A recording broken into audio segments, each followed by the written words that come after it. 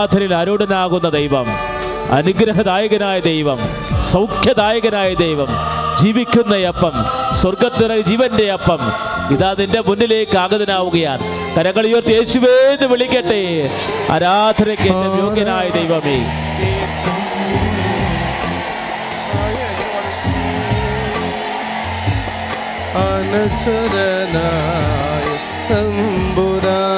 സ്വരത്തില് അതിശക്തമായി വിളിക്കട്ടെ.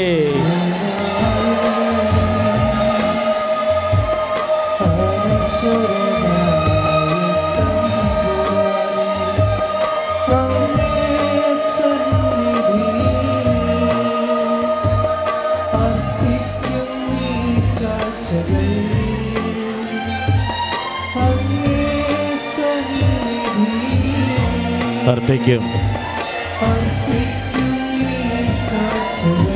കരങ്ങൾ വീശിക്കൊണ്ട്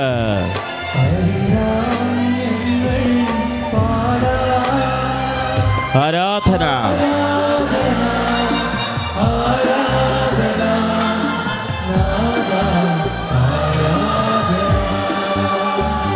ചേർന്ന് പാടാം.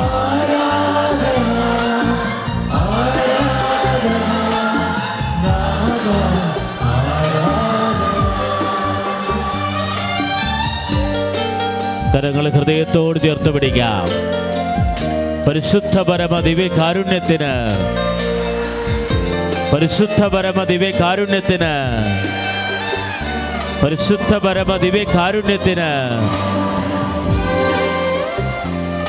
സങ്കീർത്തനം 34 പറയുന്നു, കർത്താവേ അവിടത്തെ നോക്കിയവർ പ്രകാശിതരായല്ലോ. യോഹന്നാൻ 10:10 പറയുന്നു, കർത്താവേ അവർക്ക് ജീവൻ അങ്ങ് നൽകിയല്ലോ. സങ്കീർത്തനം 81, കർത്താവേ അവിടുത്തെ മുഖം പ്രകാശിച്ചപ്പോൾ ഞങ്ങൾ രക്ഷപ്പെട്ടതല്ലോ. കരങ്ങൾ നീട്ടിപ്പിടിച്ചു പാടാം. ഈ തിരുവോസ്തിയിൽ കാണുന്നു ഞാൻ ഈശോയെ നിൻ ദിവ്യരൂപം. എല്ലാവരും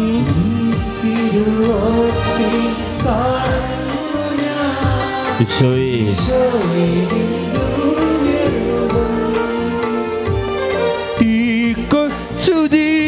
ജീവിതമേകുന്നു ഞാൻ ഈ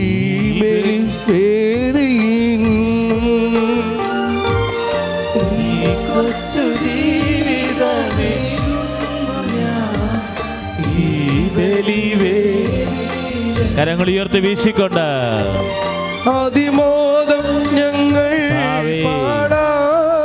പരിശുദ്ധ പരമ ദിവ്യ കാരുണ്യത്തിന് നേരവും ആരാധനയും നേരവും സ്തുതിയും ഉണ്ടായിരിക്കട്ടെ. ആരാധന ആരാധന നാദ ആരാധന. കരങ്ങൾ ഉയർത്തിക്കൊണ്ട് സ്തുതിക്കട്ടെ. ഹല്ലേലൂയാ. സ്വസ്തി സ്വർലോകരാജ്. ഹല്ലേലൂയാ. കരങ്ങൾ ഉയർത്തിക്കൊണ്ട് സ്തുതിക്കട്ടെ. അമ്മേ പരിശുദ്ധ ദൈവമാതാവേ, സമർപ്പിച്ച് പ്രാർത്ഥിക്കുന്ന കർത്താവേ, ഇനി കരങ്ങൾ ഉയർത്തി ശക്തമായി സ്തുതിക്കട്ടെ. അനുഗ്രഹങ്ങൾ ചൊരിയുന്നവനെ, അടയാളങ്ങൾ പ്രവർത്തിക്കുന്നവനെ, അങ്ങനെ തിരുനാമത്തെ ഞങ്ങൾ വിളിച്ചപേക്ഷിച്ച് പ്രാർത്ഥിക്കുന്ന കർത്താവേ, ആരാധന. ഹല്ലേലൂയ ഹല്ലേലൂയ. ശക്തമായിട്ട് സ്തുതിക്കട്ടെ. അമ്മേ പരിശുദ്ധ ദൈവമാതാവേ, കൃപാസനത്തിൽ വന്ന് ഉടമ്പടി ചെയ്തു പോയിട്ടുള്ള മക്കള്, ജീവിത സങ്കടങ്ങൾ സമർപ്പിച്ചിട്ടുള്ളവര്, ഇപ്പോൾ ലൈവ് സ്ട്രീമിലൂടെ കർത്താവേ ലോകത്തിന് നാനാഭാഗങ്ങളിൽ ഇരുന്നുകൊണ്ട് ജീവിത സങ്കടങ്ങൾ സമർപ്പിക്കുന്നവര്, മാരക രോഗികള്, തീരാവ്യാധികള്, കടബാധയിൽ കഴിയുന്നവര്, ദുഃഖദുരിതത്തിൽ കഴിയുന്നവര്, ഉറ്റവരുടെ ഇടയിൽ വേർപാടിൽ കഴിയുന്നവര്, ജീവിത സങ്കടമായത് വരുമാനം പൊട്ടിപ്പോയവര് സമർപ്പിക്കുന്നു. ഹല്ലേലൂയ. മാലാഖമാരുടെ നാഗതമായി മണ്ണിൽ രക്ഷകദീപം. ചേർന്ന് പാടാം. കരങ്ങൾ വീശിക്കൊണ്ട്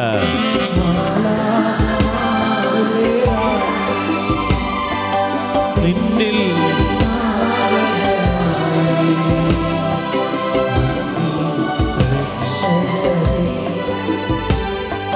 കന്യേ മകത്വം പിറന്ന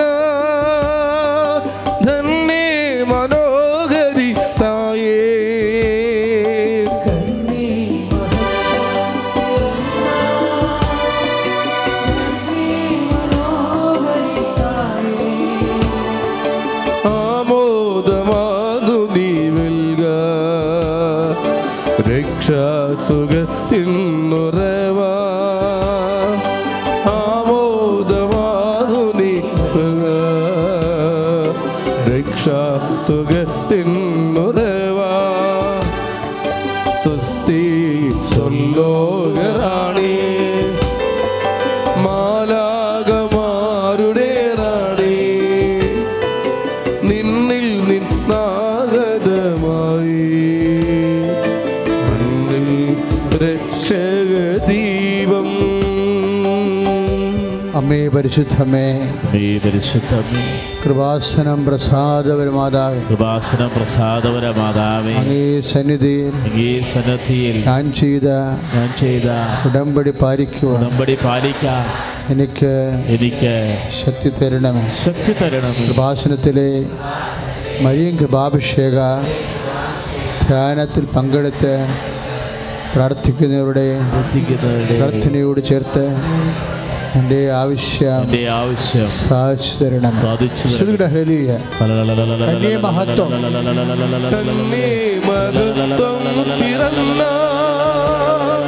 ധന്യേ മനോഹരിതായേ കന്യേ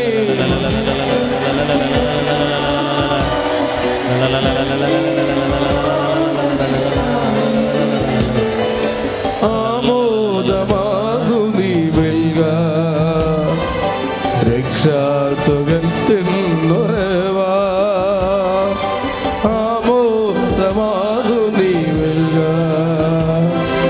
രക്ഷാസുഖത്തിൻ ഉറവാ.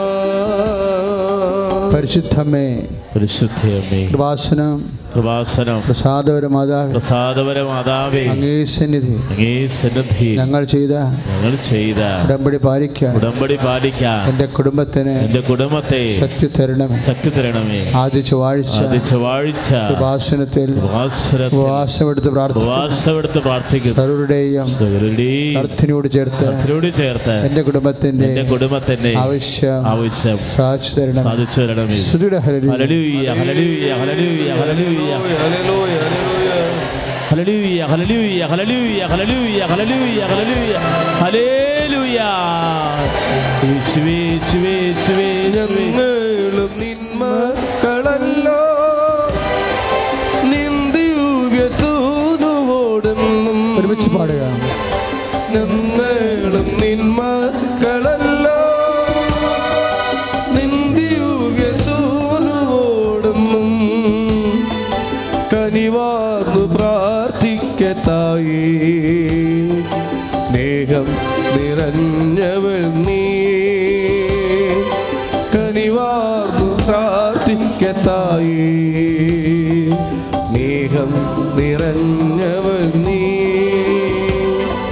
സ്വസ്തി സ്വലോകറാണി മാലാകമാരുടെ റാണി നിന്നാഗതമായി മണ്ണിൽ രക്ഷകദീപം. അമ്മേ പരിശുദ്ധമേ, കൃപാസനം പ്രസാദപര മാതാവേ, ഈ സന്നിധിയിൽ എന്റെ പ്രിയപ്പെട്ടവർക്കായി ഞാൻ ചെയ്ത ഉടമ്പടി പാലിക്കാൻ എനിക്ക് ശക്തി തരണം. ആദ്യ ഞായറാഴ്ച കൃപാസനത്തിൽ നടക്കുന്ന ദിവ്യകാരുണ്യ ദമ്പതി ധ്യാനത്തിൽ പങ്കെടുത്ത് പ്രാർത്ഥിക്കുന്ന സകലരുടെയും പ്രാർത്ഥനയോട് ചേർത്ത് എന്റെ ആവശ്യം സാധിച്ചു തരണം. സ്തുതിയുടെ ഹല്ലേലൂയ ഹല്ലേലൂയ ഹല്ലേലൂയ ഹല്ലേലൂയ ഹല്ലേലൂയ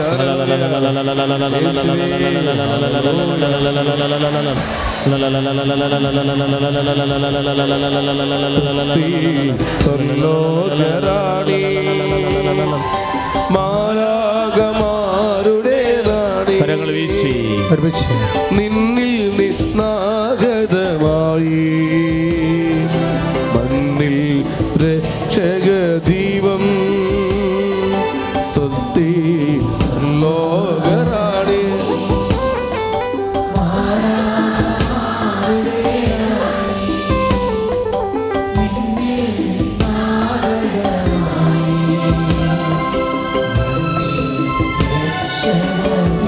ഞങ്ങളും നിന്മക്കളല്ലോ നിന്മക്കളല്ലോ നിന്ദിവ്യസൂ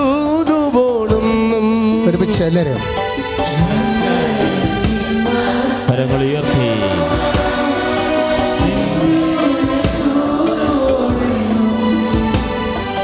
കനിവാർന്നു പ്രാർത്ഥിക്കത്തായി സ്നേഹം നിറഞ്ഞവൾ നീ കനിവാർന്നു പ്രാർത്ഥിക്കത്തായി സ്നേഹം നിറഞ്ഞവൾ നീ സ്വസ്തി സ്വർലോകറാണി മാലാഖമാരുടെ റാണി നിന്നിൽ നിന്നാഗതമായി മണ്ണിൽ രക്ഷകദീപം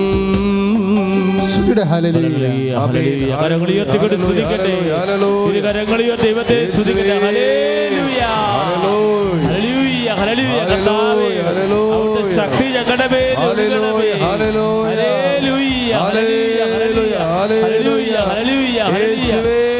കരങ്ങളുയർത്തി ശക്തമായി സ്തുതിക്കട്ടെ. പരിശുദ്ധാത്മാവേ നിറയണമേ എന്ന് പ്രാർത്ഥിക്കുന്നു. ഹല്ലേലൂയ ഹല്ലേലൂയ ഹല്ലേലൂയ ഹല്ലേലൂയ ഹല്ലേലൂയ ഹല്ലേലൂയ ഹല്ലേലൂയ ഹല്ലേലൂയ ഹല്ലേലൂയ ഹല്ലേലൂയ ഹല്ലേലൂയ ഹല്ലേലൂയ ഹല്ലേലൂയ ഹല്ലേലൂയ യേശുവേ സ്തുതിക്കട്ടെ കർത്താവേ. ഹല്ലേലൂയ ഹല്ലേലൂയ ഹല്ലേലൂയ ധന്യേ മഹത്വം ഹല്ലേലൂയ ഹല്ലേലൂയ ഹല്ലേലൂയ ഹല്ലേലൂയ ധന്യേ മനോഹരി തായേ കന്യേ മഹത്വം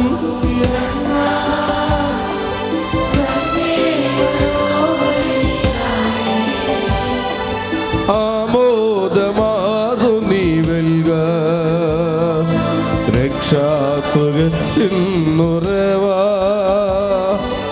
ആമോദമാർന്നു നീ വെൽക രക്ഷാസുഖത്തിന്നുറവാ സ്വസ്തി സ്വർലോകറാണി മാലാഖമാരുടെ റാണി നിന്നിൽ നിന്നാഗതമായി മണ്ണിൽ രക്ഷകദീപം ഹല്ലേലൂയ ഹല്ലേലൂയ ഹല്ലേലൂയ ഹല്ലേലൂയ കരങ്ങളുയർത്തിക്കൊണ്ട് സ്തുതിക്കട്ടെ. കർത്താവായ ദൈവമേ ഭവനത്തിലേക്ക് സമർപ്പിച്ച് പ്രാർത്ഥിക്കുന്നു.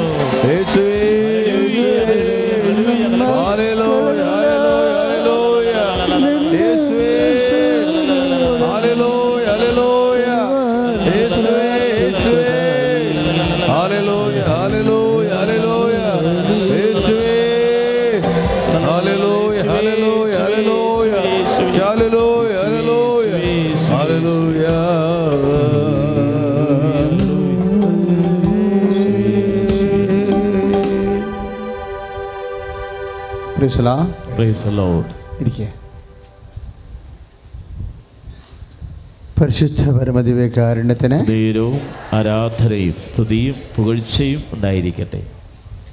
ഏറ്റു പ്രാർത്ഥിക്കുക. അമ്മേ പരിശുദ്ധ അമ്മേ, പരിശുദ്ധ അമ്മയെ പോലെ വചനം പാലിക്കുവാൻ വചനത്തിന് സാക്ഷിയാകുവാൻ ഞങ്ങളെ അനുഗ്രഹിക്കണമേ.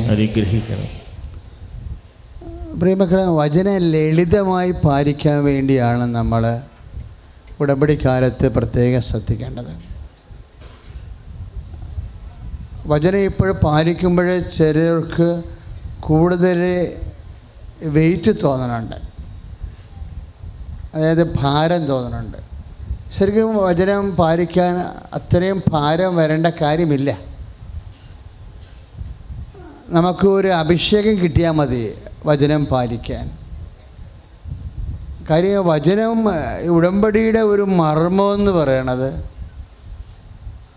ഉടമ്പടി പ്രാർത്ഥനയുടെ മരിയൻ ഉടമ്പടി പ്രാർത്ഥനയുടെ മർമ്മം എന്ന് പറയണത്. അച്ഛൻ പറയും, നിങ്ങളൊരു 3 മാസം പ്രാർത്ഥിക്കേണ്ട കാര്യം വചനം പാലിക്കണമെങ്കിൽ 3 ആഴ്ച കൊണ്ട് അത് സ്പീഡപ്പാകും. കാര്യം അമ്മ എന്താ പറഞ്ഞത്? അവൻ പറയണത് പോലെ അത് നിസ്സാര കാര്യമല്ലത്. നമ്മൾ ധരിച്ചിരുന്നത് ഭരണി എടുത്ത് വെള്ളം കോരി വെക്കാനായിരിക്കും എന്നാ. അല്ല, അത് ഉടമ്പടി വചനമാണ്. ആ ഉടമ്പടി പുസ്തകം വായിക്കാൻ പറയാൻ പറ്റും. കർത്താവും നമ്മുടെ മുമ്പിൽ ഇപ്പോൾ സിനായ് മലമുകളിൽ നിന്ന് ഇറങ്ങി വന്ന് സമതലങ്ങളിലേക്ക് മരുഭൂമിയിലേക്ക് പ്രവേശിക്കുന്ന ആ പുറപ്പാട് യാത്രയിലെ അവിടെ മുമ്പിൽ എന്തുമാത്രം ഹഡിൽസാണുള്ളത്. മുമ്പോട്ട് പോകാൻ വാഗ്ദാന ഭൂമി പ്രാപിക്കാൻ വേണ്ടി എന്തോരോ പ്രശ്നങ്ങളുണ്ട് അവിടെ മുമ്പിൽ. ഒന്ന്, ജെറീക്കോ മതിൽ കീഴടക്കണം. അത് അത്ര എളുപ്പമുള്ള കാര്യമല്ല. ജെറീക്കോയിലുള്ള ആൾക്കാർ അവർ പട്ടണം ഉറ്റുനോക്കാൻ വേണ്ടി ചെന്നപ്പോഴേ കണ്ടുപിടിച്ചത് എന്താ? 10-80 കിലോ ഉള്ള മുന്തിരി കാവിക്കൊണ്ട് പോണതാണ്. രാക്ഷസന്മാരെ പോലെയുള്ള മനുഷ്യരാണ്. അപ്പോൾ അവർ ഇത് കണ്ടിട്ട് ഈ വലിയ രാക്ഷസന്മാരെ പോലെയുള്ള മനുഷ്യരെ കണ്ടപ്പോൾ പേടിച്ചു പോയി. ഇപ്പം നിങ്ങൾ കടം കണ്ട് പേടിക്കണില്ലേ? ഇല്ലേ? മുമ്പിലുള്ള കടങ്ങൾ കാണുമ്പോൾ നമ്മൾ പേടിക്കും. കഴിഞ്ഞ ദിവസങ്ങളിലൊരു സാക്ഷ്യമുണ്ടായി. പൊക്കുവരവ് ചെയ്യാത്ത പൊക്കുവരവ് ചെയ്യാത്ത പറമ്പിന് കരവടച്ച് രസീത് തന്നെന്ന്. ഈ സ്ഥലത്തിൻ്റെ കുറേ കാര്യങ്ങൾ ഉടമ്പടിയിൽ ഇപ്പോൾ വരുന്നുണ്ട്. പൊക്കുവരവ് ചെയ്യാൻ പറ്റാതെ കിടക്കുന്ന സ്ഥലമാണ്. അപ്പോൾ ഇവർ പൊക്കുവരവ് ചെയ്യാനാണ് ഇവർ ഉടമ്പടി വെച്ചിരിക്കണത്. പക്ഷെ അവിടെ ചെല്ലുമ്പോൾ പഴയ പ്രമാണങ്ങളും മുൻ പ്രമാണങ്ങളും പഴയ ബാധ്യതകളും പലരുടെ കൺകറൻസും ഒപ്പും എല്ലാം കൂടി കുറേ കാലം കഴിഞ്ഞതാണ്. ഇത് പൊക്കുവരവ് ചെയ്യാൻ വേണ്ടി പറ്റാതെ ഇങ്ങനെ പല സാങ്കേതിക നിയമക്കുരുക്ക് കാരണം പറ്റാതെ ഇരിക്കുകയാണ്. അപ്പം ഇങ്ങനെയുള്ള കാര്യങ്ങൾ ഉടമ്പടി വെച്ചിരിക്കുകയാണ്. പക്ഷെ ഉടമ്പടി അതിനെക്കുറിച്ച് അന്വേഷിക്കാൻ വേണ്ടി ചെന്നപ്പോൾ തഹസിൽദാർ വില്ലേജ് ഓഫീസർ കമ്പ്യൂട്ടർ നോക്കിയിട്ട് പറഞ്ഞു, നിങ്ങളുടേത് പൊക്കുവരവ് ചെയ്തതാണല്ലോ എന്ന്. അതിൻ്റെ എക്സ്പ്ലനേഷൻ ഞാൻ പറയണില്ല. കാര്യം ഇങ്ങനെ കുറേ വിഷയങ്ങൾ വരുന്നുണ്ട്. കാര്യം നമ്മളിങ്ങനെ ഭയങ്കരമായിട്ട് ഭാരപ്പെട്ട് തലയും കറങ്ങി നടക്കുന്ന ഭാരപ്പെട്ട വിഷയങ്ങൾ ദൈവം അത് ഏറ്റെടുക്കുമ്പോൾ അത് വളരെ ഈസി ആയിട്ട് ഇങ്ങനെ നടക്കണ കാണാം. പക്ഷേ നമ്മളുടെ മുമ്പിൽ നിങ്ങൾ ഓർക്കുകയാണ് അങ്ങനെയാണെങ്കിൽ ഉടമ്പടി ചെയ്തിട്ട് വീട്ടിലിങ്ങനെ കയ്യും കെട്ടി ഇരുന്നാൽ മതിയാന്ന് ചോദിച്ചു കഴിഞ്ഞാൽ കയ്യും കെട്ടി ഇരുന്നാലും മതി. പക്ഷെ ഒരു പ്രശ്നമുള്ളത്, നിങ്ങൾക്ക് ചെയ്യാവുന്നത് വചനത്തിന് സാക്ഷിയാകാൻ വേണ്ടി ബോധപൂർവ്വം ശ്രമിക്കണം. ഇപ്പം നിങ്ങൾ ഫിസിക്കൽ ലേബർ, പല കാര്യങ്ങളും ഫിസിക്കൽ ലേബറിലല്ല ചെയ്യണത്. എന്ന് വെച്ച് കഴിഞ്ഞാൽ ഭൗതികമായ ഇപ്പം പല രോഗങ്ങളെയും കണ്ടില്ലേ അല്ലേ? പല രോഗങ്ങളും എന്താ? ഉദരത്തിൽ ക്യാൻസർ, മൂക്കിൽ ട്യൂബ് ഇട്ടിരിക്കണം എന്നൊക്കെ പറഞ്ഞില്ലേ? അതൊക്കെ എങ്ങനെയാണ് സംഭവിക്കുന്നത്? ഒരു അമ്മമാതാവിൻ്റെ മധ്യസ്ഥ ഈശോയുടെ നാമത്തിൽ ഒന്ന് തൊട്ടാൽ അല്ല. ഞാൻ അവിടെ ഇരുന്നുകൊണ്ട് 1 മണിക്കൂർ പ്രാർത്ഥിക്കേണ്ട കാര്യമില്ല. അത് 1 മണിക്കൂർ പ്രാർത്ഥിച്ച് ദൈവത്തിന് ബോധം കെടുത്തേണ്ട വിഷയങ്ങളൊന്നുമില്ല ഇതിനകത്ത്. ഇത് വിശ്വാസവും ദൈവസ്നേഹവും ഉണ്ടെങ്കിൽ ഫെദർ ടച്ചാണ് വിഷയം. Feather touch. നിങ്ങളുടെ ഉടമ്പടി വിഷയങ്ങൾ ഫെദർ ടച്ച് പവർ സ്റ്റിയറിംഗ് ആകണം. പവർ സ്റ്റിയറിംഗ് എന്ന് പറയുമ്പോൾ പണ്ട് മെക്കാനിക്കൽ സ്റ്റിയറിംഗ് അല്ലേ? പണ്ടത്തെ ലോറിയൊക്കെ ഒരു എൽ ഷേപ്പ് വളക്കണം എന്നുണ്ടെങ്കിൽ ഡ്രൈവറിൻ്റെ മുതുകത്തെ 18 മസിലും പുറത്ത് വരും. കാര്യം എന്താണ്? ഇത് മുഴുവൻ വളക്കണ്ടേ? മെക്കാനിക്കൽ. ഇപ്പോഴത്തെ സ്റ്റിയറിംഗ് ഇങ്ങനെ ചുമ്മാ തൊട്ടാൽ മതി, ഇത് വളഞ്ഞു വരും. പവർ സ്റ്റിയറിംഗ് ആയി. അതുപോലെയാണ് ഫെദർ ടച്ച്. ഒന്ന് തൂവലില്ല തൊടൽ മതി. വചനം പാലിക്കാൻ ഫെദർ ടച്ച് ആകണം. അതുപോലെ തന്നെ ഒരു വചനം പാലിക്കാൻ തൂവൽ സ്പർശത്തിൻ്റെ ഒരു പ്രേരണ വരെ ഉണ്ടാകാൻ പാടുള്ളൂ. അല്ലാതെ വലിയ കാര്യമായിട്ട് തോന്നരുത്. അതാണ് നമ്മളെപ്പോഴും ഉടമ്പടിയുടെ ശ്രദ്ധിക്കേണ്ടത്. കാര്യം ഉടമ്പടി എപ്പോഴും സ്പീഡപ്പ് ആകുന്നത് അവൻ പറഞ്ഞതുപോലെ ചെയ്യുമ്പോഴാണ്. ഇപ്പം നിങ്ങൾ ചെയ്യണതിൻ്റെ അകത്ത് ഒരു കാര്യം ഇപ്പോൾ തന്നെ പ്രേക്ഷിത പ്രവർത്തനം ചെയ്യണം. പ്രേക്ഷിത പ്രവർത്തനം പോലെ തന്നെയാണ് വചനത്തിന് ജീവിത സാക്ഷ്യം നൽകണത്. വചനത്തിന് ജീവിത സാക്ഷ്യം നൽകണത്. ഇപ്പോൾ വചനത്തിന് ജീവിത സാക്ഷ്യം നൽകുമ്പോൾ ആ സാക്ഷ്യത്തിൻ്റെ ഒരു അരൂപിയുണ്ട്.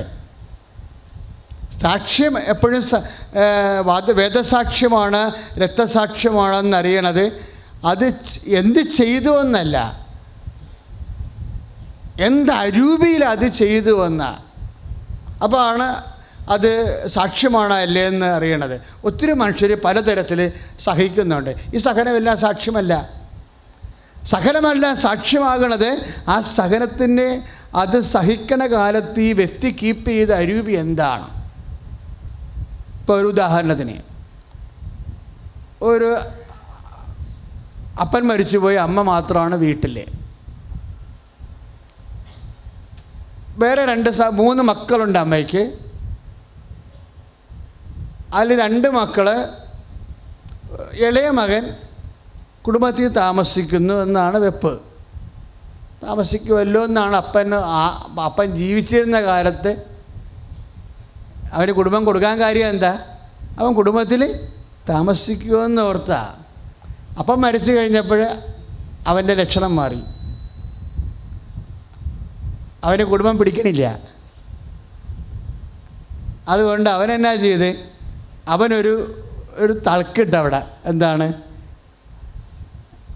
മറ്റു 2 പേരുടെ ഓഹരി കുടുംബത്തിൽ കിടക്കാറുണ്ട്. അത് ഇവൻ്റെ പേരിൽ എഴുതി തന്നാൽ മാത്രമേ ഞാൻ കുടുംബത്തിൽ നിൽക്കത്തുള്ളെന്നാണ് അവൻ പറയണത്. അപ്പോൾ മറ്റു സഹോദരങ്ങൾ പറഞ്ഞിടാ, അമ്മ ജീവിച്ചിരിക്കുമ്പോൾ എങ്ങനെയാണ് ഞങ്ങളുടെ ഓഹരി നിനക്ക് എഴുതി തരണത്, അമ്മയുടെ കാലം കഴിഞ്ഞ് എഴുതി തരാം. അവർ കൊടുക്കാൻ തയ്യാറാണ്, പക്ഷേ അമ്മയ്ക്കൊരു സെക്യൂരിറ്റി വേണ്ടേ അല്ലേ. പക്ഷെ അവനത് പിടിക്കത്തില്ല. അവൻ ഇറങ്ങിപ്പോയി വേറെ നാട്ടിൽ പോയി വേറെ വീട് വെച്ച് താമസിക്കുകയാണ്. ഒരു ദിവസം അമ്മ ഇവനെ കാണാൻ ചെന്ന്, അപ്പോൾ അവനില്ല, അവൻ വലിയ കോടീശ്വരനായിട്ട് നല്ല ജോലിയൊക്കെ കിട്ടി ജീവിക്കുക. അവൻ്റെ വൈഫൊക്കെ അവിടെ ഉണ്ട്. പക്ഷെ അമ്മ ചെന്നിട്ട് വാതിൽ തുറന്നില്ല. പുറത്തേക്ക് അമ്മ ഓർക്കാപ്പുറത്തായിട്ടിരിക്കും, ചിലപ്പോൾ അടുക്കളയിൽ വല്ല ജോലിയൊക്കെ ആയിരിക്കും. എന്നുവെച്ചാൽ അടുക്കള വഴി ചെന്ന് അടുക്കള വാതിലും തുറന്നില്ല. ആരാണ്? മരുമോളായി ഇവനെ അടിച്ചുകൊണ്ട് പോയത്. അമ്മ സങ്കടത്തോടെ തിരിച്ചു പോന്നു. ബാക്കി 2 മക്കളും അമ്മയെ നോക്കാനും സംരക്ഷിക്കാനും ഒക്കെ തരാൻ ഒരാൾ പെണ്ണാണ്, മറ്റാൾ ആരാണെന്ന് ഞാൻ പറയണില്ല. ചിലപ്പോൾ നിങ്ങൾ നാട്ടുകാരെ എഴുതി അവിടുത്തെ കാര്യമാണ് ഈ പറയണത്. ഒരു ഹിൻഡില്ലായിരിക്കാൻ വേണ്ടി, നിങ്ങൾക്ക് പോലും ഒരു സ്വപ്നത്തിൽ പോലും ഒരു ഹിൻഡ് കിട്ടാതിരിക്കാൻ വേണ്ടിയാണ് ഞാൻ വാലും തുമ്പൊക്കെ ഇടയ്ക്ക് കട്ട് ചെയ്ത് എഡിറ്റ് ചെയ്ത് പറയണത്. എൻ്റെ ഒരു ഉദ്ദേശം എന്ന് പറയണത്, ഈ ഉടമ്പടി കാലത്ത് ഒരു വ്യക്തി കീപ്പ് ചെയ്യേണ്ട സ്പിരിറ്റുണ്ട്. ആ സ്പിരിറ്റ് കീപ്പ് ചെയ്യാൻ കഴിഞ്ഞാൽ, അതൊരു അരൂപി കീപ്പ് ചെയ്യാൻ പെട്ടെന്ന് ദൈവപ്രസാദം ഉണ്ടാവും. എന്ന് വെച്ച് കഴിഞ്ഞാൽ അത് നമ്മൾ സഹിക്കുകയാണെങ്കിൽ ദൈവത്തിന് തോന്നണം യേശുവിൻ്റെ കൂടെയാണ് സഹിക്കുന്നുവെന്ന് തോന്നണം. ഇപ്പോഴേ സ്വാഭാവികമായിട്ട് ഈ അമ്മ ഈ വിഷയം വന്ന്, എടി മരുമകൾ എന്നോട് അങ്ങനെ ചെയ്ത്, അവനങ്ങനെ പറഞ്ഞിട്ടായിരിക്കുമല്ലോ അവളങ്ങനെ ചെയ്തിട്ടുള്ളത് എന്ന് മറ്റു മക്കളോടും പറഞ്ഞ്, എല്ലാവരോടും പറഞ്ഞ്, നാട്ടുകാരോടും പറഞ്ഞ്, നാട്ടുകാർക്ക് ഇപ്പോൾ അവരോട് പുച്ഛവും ദേഷ്യവും വൈരാഗ്യവുമായി, എന്തൊരു നെറുകെട്ട പരിപാടിയായി കാണിച്ചിരിക്കണത്. അവനൊക്കെ ഒന്ന് കറക്റ്റ് പറയണം, അമ്മമാരോട്, വയസ്സായ അമ്മമാരോട് ഇങ്ങനെയാണ് പെരുമാറേണ്ടത് എന്നൊക്കെ നാട്ടുകാരിങ്ങനെ വടിയും വഴുകയും വാളൊക്കെ എടുത്തിരിക്കുകയാണ്. അവരുടെ ഇതിൻ്റെ അകത്ത് എന്തൊരു മിസ്റ്റേക്കുണ്ട്. അമ്മ ചെയ്തിരിക്കണത്, അമ്മയ്ക്ക് സംഭവിച്ചിരിക്കണത് നമുക്ക് സങ്കടമുണ്ട്. പക്ഷേ ഉടമ്പടി സ്പിരിറ്റ് അനുസരിച്ച് മറ്റുള്ളവർക്ക് അവരോട് വെറുപ്പുണ്ടാകുന്ന രീതിയിൽ അമ്മയ്ക്ക് പെരുമാറാൻ, ഉടമ്പടി ചെയ്തവർക്ക് പെരുമാറാൻ അനുവാദമില്ല. മനസ്സിലായില്ലേ? ഉടമ്പടി ചെയ്തവർക്ക് കാരണം നമ്മൾ ആശ്രയിക്കുന്ന ആരിലാണ്? ഇളയ മകളിലോ മൂത്ത മകളിലോ മക്കളിലോ ഒന്നുമല്ല. നമ്മൾ ആശ്രയിക്കുന്ന ആരിലാണ്? മദറിലാണ് ആശ്രയിക്കേണ്ടത്. മദർ നമുക്ക് വേണ്ടി മധ്യസ്ഥം വഹിക്കുമെന്ന. അപ്പം മധ്യസ്ഥം നിൽക്കുന്ന സമയത്ത് നമുക്കൊരിക്കലും ലോകാരൂപിയിൽ പെരുമാറാൻ പറ്റത്തില്ല. ഇവിടെ അവൻ പറഞ്ഞതുപോലെ ചെയ്യാൻ പറ്റത്തുള്ളൂ. യോഹന്നാൻ 2:5 അനുസരിച്ചുകൊണ്ട് അവൻ എന്താണ് പറഞ്ഞിരിക്കുന്നത് ഈ കാര്യത്തിൽ? സ്നേഹിതരെ മാത്രമേ നിങ്ങൾ സ്നേഹിക്കുന്നുള്ളെങ്കിൽ പ്രതിഫലത്തിന് എന്താണ് അവകാശം? Praise the lord. അതാണ് അവൻ പറഞ്ഞത്. ഇപ്പം അവൻ പറഞ്ഞ കാര്യങ്ങൾ യോഹന്നാൻ 6:32, 33, 34 തൊട്ട് 35 വരെയുള്ള കാര്യങ്ങൾ പെട്ടെന്ന് നിങ്ങളുടെ മനസ്സിൽ വരണം. ഇങ്ങനെ മരുമകൾ വാതിലടച്ച് കഴിയുമ്പോൾ ആ പ്രായമായ അമ്മയെ നോക്കാനുള്ള ബുദ്ധിമുട്ട് കൊണ്ടാണ് അവൾ അവനെയും വിളിച്ചുകൊണ്ട് പോകുന്നത്. അതിൻ്റെ അകത്ത് മാനുഷികവും മാനുഷികമല്ലാത്തതുമായിട്ടുള്ള ഒത്തിരിയേറെ വിഷയങ്ങൾ അവിടെയുണ്ട്. പക്ഷേ ഇതൊന്നും നമ്മുടെ വിഷയങ്ങളല്ല. ഉടമ്പടി ചെയ്യുമ്പോൾ ആരുടെ വിഷയമാണ്? ദൈവത്തിൻ്റെ വിഷയങ്ങളാണ്. എന്താ കാര്യം എന്ന് വെച്ച് കഴിഞ്ഞാൽ ഈ മക്കൾ കൂടെ ഉണ്ടെങ്കിൽ എന്ത് സംഭവിക്കും? എൻ്റെ അച്ഛാ ഒന്നുമില്ലെങ്കിൽ വല്ല പനിയാ വന്ന് കിടക്കുമ്പോഴേ ഒരു ഗ്ലാസ് വെള്ളം എടുക്കുന്നത് ആ മോളെ എന്ന് പറയുമ്പോഴേ നമുക്ക് ഒരു ഗ്ലാസ് വെള്ളം എടുത്ത് തരണ്ടേ? അപ്പോൾ ഞാൻ തിരിച്ചു ചോദിക്കും, അപ്പം അങ്ങനെ പിന്നെ ഞങ്ങളെങ്ങനെ വെള്ളം ഇറങ്ങാതെ മരിക്കുമല്ലോ ഈ കണക്കിന്? ഞങ്ങൾക്ക് ഭാര്യയും മക്കളൊന്നും ഇല്ലല്ലോ, ഞങ്ങൾ ഒറ്റയ്ക്കല്ലേ താമസിച്ചത്. ഇപ്പം ഞാനാണെങ്കിൽ അവിടെ താമസിക്കുന്ന സ്ഥലത്ത് ആ ചുറ്റുവട്ടങ്ങളിൽ പോലും ആളുമില്ല, ആരും വിളിച്ചാൽ പോലും വരത്തില്ല. അപ്പോൾ എന്താ പ്രശ്നം? നമുക്കൊരാളുണ്ടായിട്ട് അയാൾ നമ്മളെ സഹായിക്കണത് ഒരു കാര്യം, നമുക്കാരുമില്ല, ആ വെള്ളം കുടിക്കാനുള്ളൊരു അവസ്ഥ ദൈവം ഉണ്ടാക്കണില്ല എന്നുണ്ടെങ്കിൽ അത് വേറെ കാര്യം. പറഞ്ഞാൽ മനസ്സിലായില്ലേ? ഏതാണ് ഇതിൻ്റെ നല്ലത്? തൽക്കാലം നമുക്ക് ആരുമില്ല, ദൈവം അങ്ങനെ നമുക്ക് ആൾക്കാരെ ആശ്രയിക്കാൻ പറ്റിയ ഒരവസ്ഥ ദൈവം ഉണ്ടാക്കണില്ലെന്ന് വിചാരിച്ചു ഇല്ലേ? അതാർക്ക് കഴിയും? ദൈവത്തിന് കഴിയും. പരമാവധി ദൈവത്തിൽ ആശ്രയിച്ചാണ് ജീവിതത്തെ ക്രമീകരിക്കേണ്ടത്. ഒത്തിരി ആൾക്കാരുണ്ടാകുകയും ചെയ്യും. അതുകൊണ്ട് പൗലോസ് പറയും, ഈ പരസ്പര സ്നേഹമല്ലാതെ വേറെ കമ്മിറ്റ്മെൻ്റൊന്നും ഉണ്ടാകരുതെന്ന് ആരോടും. എന്താ കാര്യം? വേറെ കമ്മിറ്റ്മെൻ്റ് ഉണ്ടാകണത് ദൈവത്തോട് മാത്രമായിരിക്കണമെന്ന്. നിങ്ങൾ പലരോടും ആവശ്യത്തിലേക്കേറെ ബാധ്യതപ്പെട്ടിരിക്കുന്ന കാരണം എന്നാ പറ്റുമെന്നറിയാവോ? ബാധ്യതകൾ വളർന്ന് ഓരോ ബാധ്യത കൂടുന്തോറും യഥാർത്ഥ കടമെന്ന് പറഞ്ഞാൽ സാമ്പത്തിക കടം അല്ല. യഥാർത്ഥ കടമെന്ന് പറയണത് ദൈവത്തെ ഒഴിവാക്കിക്കൊണ്ട് മനുഷ്യനോട് വരുന്ന ബാധ്യതകളാണ്. എന്താ വെച്ചാൽ ഇങ്ങനെ പറഞ്ഞെന്നറിയാവോ? ഇപ്പം നിൻ്റെ ആങ്ങള പ്രാർത്ഥനാ സമയത്ത് അവൻ കാനഡയിൽ നിന്ന് വീട്ടിൽ കയറി വരികയാണ്. നമ്മുടെ വീട്ടിൽ പ്രാർത്ഥിക്കാൻ പോവുകയാണേ, പ്രാർത്ഥനയ്ക്ക് തിരികെ എത്തിക്കാൻ പോവുകയാണ്. അപ്പോഴാണ് ആങ്ങള വന്നത്. വണ്ടി വന്ന് നിന്നപ്പോൾ തന്നെ കുടുംബത്തിൻ്റെ കാലാവസ്ഥ മൊത്തം മാറുകയാണ്. എന്താ കാര്യം? നിൻ്റെ മകൻ മൂത്തവൻ അവനെ കാനഡയിൽ വിസ കൊണ്ടുപോകാമെന്ന് പറഞ്ഞിട്ടുള്ള ആളാണ് ഇത് ഇല്ലേ? ഇവൻ്റെ കയ്യിലാണ് നിൻ്റെ കുടുംബത്തിൻ്റെ ഭാവി ഇരിക്കണമെന്നാണ് നീ ധരിച്ച് വെച്ചിരിക്കുന്നത്. അതോടുകൂടി നിൻ്റെ പ്രാർത്ഥനാ തിരി നീ ഊതിക്കെടുത്തു. പിന്നെ എന്താ പ്രശ്നം? ആങ്ങളെ സ്വാപ്പിടുക, പിന്നെ നിൻ്റെ ഭർത്താവിനെ ബിവറേജിൽ വിടുക, പിന്നെ സീൻ മാറുകയാണ്. ആങ്ങളെ സുഖിപ്പിക്കുക, അവന് നല്ല ഭക്ഷണം കൊടുക്കുക, അവനെ സന്തോഷിപ്പിക്കുക, നാളെ നിൻ്റെ മകൻ്റെ വിസ റെഡിയാക്കുക, കുറേ വിഷയങ്ങൾ ഇങ്ങോട്ട് വരും. അതോടുകൂടി പ്രാർത്ഥന കട്ട് ചെയ്യും. ഇപ്പം എന്താ പ്രശ്നം? ഈ മകൻ്റെ വിസ പ്രശ്നം ആങ്ങളയോട് നിനക്ക് അമിത ബാധ്യതയുണ്ടാക്കുന്നുണ്ട്. ഇതാണ് കടമെന്ന് പറയണത്. ബാധ്യത എന്ന് പറഞ്ഞാൽ ഇതാണ്. ഉടമ്പടിക്കാലത്ത് അല്ല, എല്ലാ കാലത്തും ശ്രദ്ധിക്കേണ്ടതാണ്. ഉടമ്പടിക്കാലത്ത് പ്രത്യേകം ശ്രദ്ധിക്കണം ബാധ്യത ആരോടാണെന്ന്. ഒറ്റ ആളോട് മാത്രമേ നിനക്ക് ബാധ്യത പാടുള്ളൂ. ആരോടാ? ദൈവത്തോട് മാത്രം. ഈ സാക്ഷ്യം പറഞ്ഞ കക്ഷികളില്ലേ, ബാധ്യത കുറയും തോറും മനുഷ്യന്മാരോടും പ്രസ്ഥാനങ്ങളോടും വ്യക്തികളോടും ശേഷക്കാരോടും ബാധ്യതകൾ കുറയും തോറും ദൈവത്തോട് ബാധ്യത കൂടുന്തോറും ഉടമ്പടി പെട്ടെന്ന് സ്പീഡപ്പാകാൻ തുടങ്ങും. സ്തുതിക്കട്ടെ ഹല്ലേലൂയ, സ്തുതിക്കട്ടെ ഹല്ലേലൂയ, ഹല്ലേലൂയ, ഹല്ലേലൂയ, ഹല്ലേലൂയ, ഹല്ലേലൂയ. കരങ്ങൾ ഉയർത്തിക്കൊണ്ട് സ്തുതിക്കട്ടെ. ഹല്ലേലൂയ, ഹല്ലേലൂയ, ഹല്ലേലൂയ, ഹല്ലേലൂയ, ഹല്ലേലൂയ, ഹല്ലേലൂയ, ഹല്ലേലൂയ, ഹല്ലേലൂയ. കർത്താവേ, പരിശുദ്ധാത്മാവ് നിറയണമേ. പരിശുദ്ധാത്മാവേ എന്നിൽ നിറയണമേ, നിറഞ്ഞു കവിയണമേ, കവിഞ്ഞൊഴുകണമേ. കരങ്ങൾ ഉയർത്തി. പരിശുദ്ധാത്മാവേ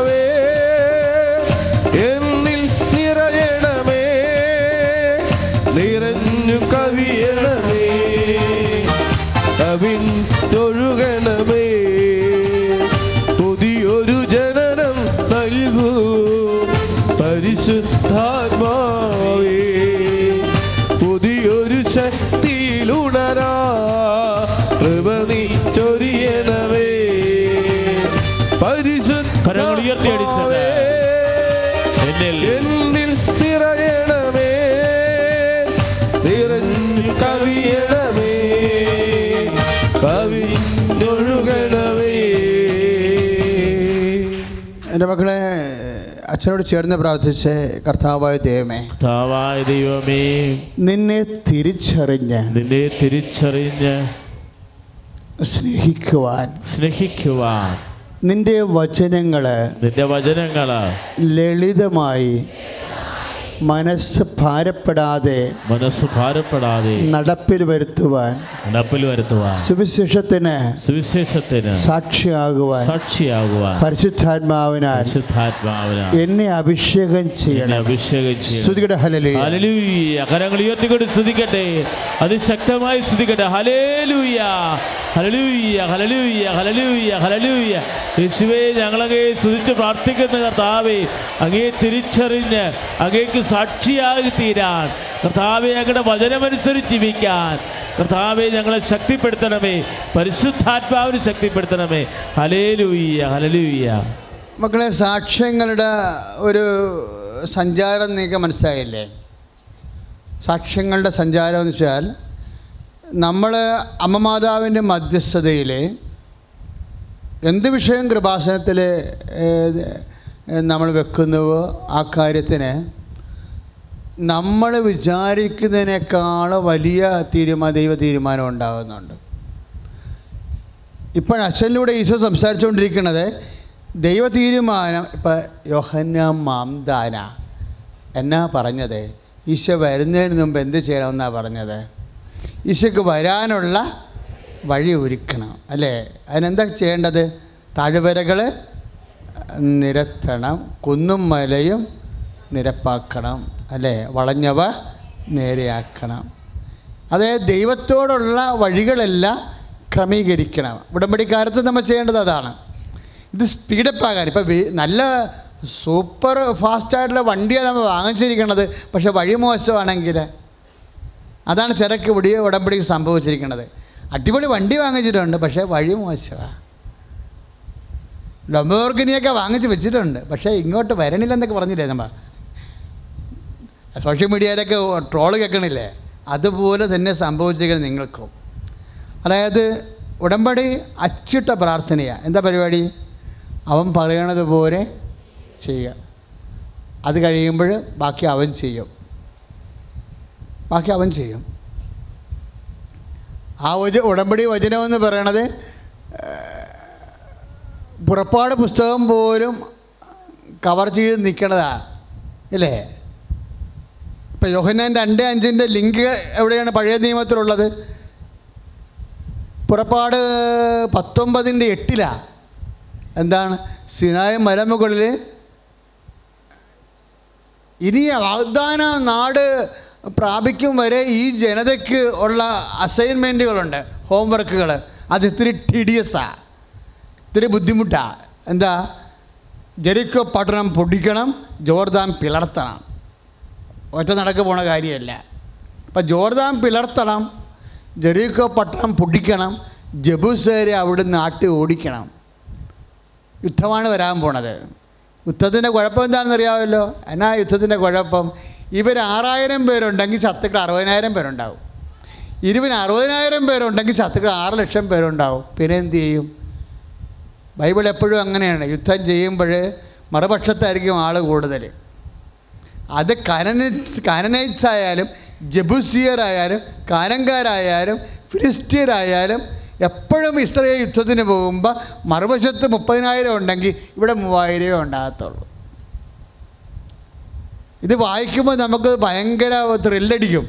കാര്യം എവിടെയെല്ലാം യുദ്ധമുണ്ടെന്ന്, യുദ്ധത്തിൻ്റെ വാളും പരിചയത്തിൻ്റെ കിലുക്കം ബൈബിളിൽ കേട്ട് കഴിഞ്ഞാൽ നമ്മൾ നോക്കിയാൽ മതി. ഇസ്രായേലിൻ്റെ കയ്യിൽ 3,000 പേരെ ഉണ്ടാകത്തുള്ളൂ, അവിടെ 30,000 പേരുണ്ടാവും. ഇവരുടെ കയ്യിൽ 7,000 പേരുണ്ടെങ്കിൽ അവിടെ 70,000 പേരുണ്ടാവും. എപ്പോഴും ശത്രുക്കൾ ശക്തന്മാരായിരിക്കുകയും അപ്പോൾ ദൈവം എന്താണ് ചെയ്യണതെന്നാണ് ബൈബിൾ പറയണത്. മോശ എന്താ പറഞ്ഞത്? കർത്താവ് നിങ്ങൾക്ക് വേണ്ടി യുദ്ധം ചെയ്യും. ഇപ്പോൾ പുറപ്പാട് 14 മനോഹരമായ ചരിത്രവചനമാണ്. ഒന്ന് പറഞ്ഞ്, കർത്താവ് നിങ്ങൾക്ക് വേണ്ടി യുദ്ധം ചെയ്യും. നിങ്ങൾ മൗനമായി ഇരുന്നാൽ മതി. മൗനമായി ഇരുന്നാൽ മതി എന്ന് പറഞ്ഞതിൻ്റെ അർത്ഥം എന്താണ്? ഹൃദയത്തിൽ സംഗ്രഹിച്ചുകൊണ്ടിരുന്നാൽ മതി എന്നാണ്. മോശസ് പറഞ്ഞതിന് മറിയമാണ് ശരിക്കും പറഞ്ഞ ഭാഷ്യം കൊടുത്തത്. നമ്മുടെ ശത്രുക്കൾ നമുക്ക് താങ്ങാൻ പാടില്ലാത്ത ഒരു ഭാരമാണ് മുന്നിൽ വരണമെന്നുണ്ടെങ്കിൽ ഈ പുറപ്പാട് 14 ലിങ്ക് ചെയ്യണത് ലൂക്ക 2:19 അല്ലെങ്കിൽ ലൂക്ക 2:52 എന്താ ലിങ്ക് ചെയ്യണത്? അതായത് നമ്മുടെ മനസ്സിന് താങ്ങാൻ പറ്റാത്ത വിഷയങ്ങൾ സംഭവിക്കുമ്പോൾ അമ്മ എന്താ ചെയ്യണത്? മൗനമായിരുന്നാൽ മതി, ഹൃദയത്തിൽ സംഗ്രഹിക്കും. മോശസും അതാ പറഞ്ഞത്. എന്താണ്? ദൈവത്തിന് ഏൽപ്പിക്കുക എന്നതിൻ്റെ അർത്ഥം. മോശസ് മൗനമായെന്ന് പറഞ്ഞിരുന്നാൽ മതി എന്ന് പറയണതും മറിയത്തിൻ്റെ മൗനവും തമ്മിൽ ഒന്ന് തന്നെയാണ്. എന്താണ്? ദൈവത്തിനെ ഏൽപ്പിക്കുക. എന്താ കാര്യം? അവിടെ 70,000 ഉണ്ട്, നമ്മുടെ കയ്യിൽ 7,000 ഉള്ളു. അതുകൊണ്ട് പുറപ്പാട് 14 വർക്കൗട്ട് ചെയ്യേണ്ടി വരും. എന്താണ്? കർത്താവ് നിങ്ങൾക്ക് വേണ്ടി യുദ്ധം ചെയ്യണം. അപ്പോൾ ഒരു വിഷയം നമ്മുടെ കൺട്രോളിൽ നിൽക്കുന്നില്ല എന്ന് വിചാരിച്ചോ, നമ്മുടെ കടങ്ങളാകാം, നമ്മുടെ രോഗങ്ങളാകാം. ഇപ്പോൾ ഡോക്ടർമാർ തന്നെ എത്രയോ ഡോക്ടർമാർ പറഞ്ഞാൽ അവർ കാര്യങ്ങൾ പറയും. ഇപ്പോഴത്തെ ഡോക്ടർമാരുടെ ഒരു പ്രത്യേകത എന്ന് വെച്ച് കഴിഞ്ഞാൽ നമ്മൾക്ക് എന്ത് ഫീലിംഗ് ഉണ്ടാകുന്നതെന്നൊന്നും അവർ നോക്കത്തില്ല. കാരണം നമ്മളെ ഇങ്ങനെ സൂചിപ്പിച്ച് കുഴപ്പമില്ല, ഇതൊക്കെ കൈകാര്യം ചെയ്യാമെന്നൊക്കെ പറഞ്ഞാൽ നാളെ ആളപായം ഉണ്ടായി നമ്മൾ പറയും ഒരു കുഴപ്പമില്ലെന്ന് ഈ ഡോക്ടർ തന്നെ പറഞ്ഞതാണ്. ഇപ്പോൾ ആട് ചത്ത് കിടക്കണമെന്ന് പറയും, അവിടെ കേസ് കൊടുക്കും അവർക്കെതിരെ, പിന്നെ അവിടെ കുടുംബിക്കേണ്ടി വരും. അത് കാരണം അവർ പറയും കുഴപ്പങ്ങളുണ്ട്, ഇന്ന കുഴപ്പങ്ങളുണ്ട്, അതിന് ഇന്ന മരുന്നുകളാണ് ഉള്ളത്, അല്ലെങ്കിൽ ഇന്ന ഓപ്പറേഷൻ ഉണ്ട്, അതുണ്ടായാലും ഇത്ര ശതമാനമേ റിക്കവറി ഉള്ളു. എല്ലാം പച്ചക്ക് മുഖത്ത് നോക്കി രോഗിക്ക് മിക്കവാറും 120 പ്രഷറെങ്കിൽ ഡോക്ടറുടെ നിന്ന് ഇറക്കുമ്പോൾ 180 അതാണ് ഇപ്പോൾ എല്ലാ ഡോക്ടർമാരുടെ എങ്ങനെയാണ്. അത് കേൾക്കുമ്പോൾ നമുക്ക് മനസ്സിലാകും ദൈവം മാത്രമേ നമുക്കുള്ളത്. അതാണ് സംഭവം. അപ്പം നമ്മുടെ മുമ്പിലുള്ള കാര്യങ്ങൾ, നമ്മൾ സംഭവിക്കുന്ന കാര്യങ്ങളും നമ്മൾ മുമ്പിലുള്ള കാര്യങ്ങളും തമ്മിൽ ടാലിയാകാതെ വരും. അത് ടാലി ആകാഞ്ഞിട്ടല്ല മക്കളെ, നിങ്ങളുടെ എൻ്റെയോ ജീവിത പ്രശ്നങ്ങൾ നമ്മുടെ കഴിവിനപ്പുറത്താകണത് ജീവിതത്തിൽ നമ്മൾ പരാജയപ്പെടുമെന്നുള്ള സൂചന അല്ല ഉള്ളത്. എന്താണ്? നമുക്ക് ചെയ്യാനോ നമ്മൾക്ക് പരിഹരിക്കാനോ പറ്റാത്ത പ്രശ്നങ്ങളെ നമ്മൾ പരിഹരിക്കണമെന്ന് കർത്താവ് ആഗ്രഹിക്കുന്നില്ല എന്നുള്ളതാണ് സത്യം. പിന്നെ ആര് പരിഹരിക്കും? നമ്മൾക്ക് പരിഹരിക്കാൻ പറ്റാത്ത പ്രശ്നങ്ങൾ വന്നെങ്കിൽ പിന്നെ അതാരാ പരിഹരിക്കേണ്ടത്?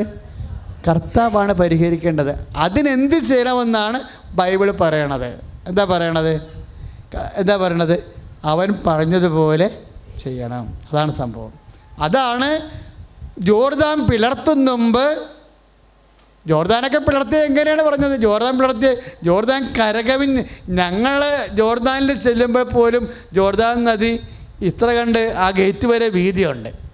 ജോർദാൻ നദി ഞങ്ങൾ നിന്ന സ്ഥലത്ത് ഗേറ്റ് വരെ വീതിയുണ്ട്.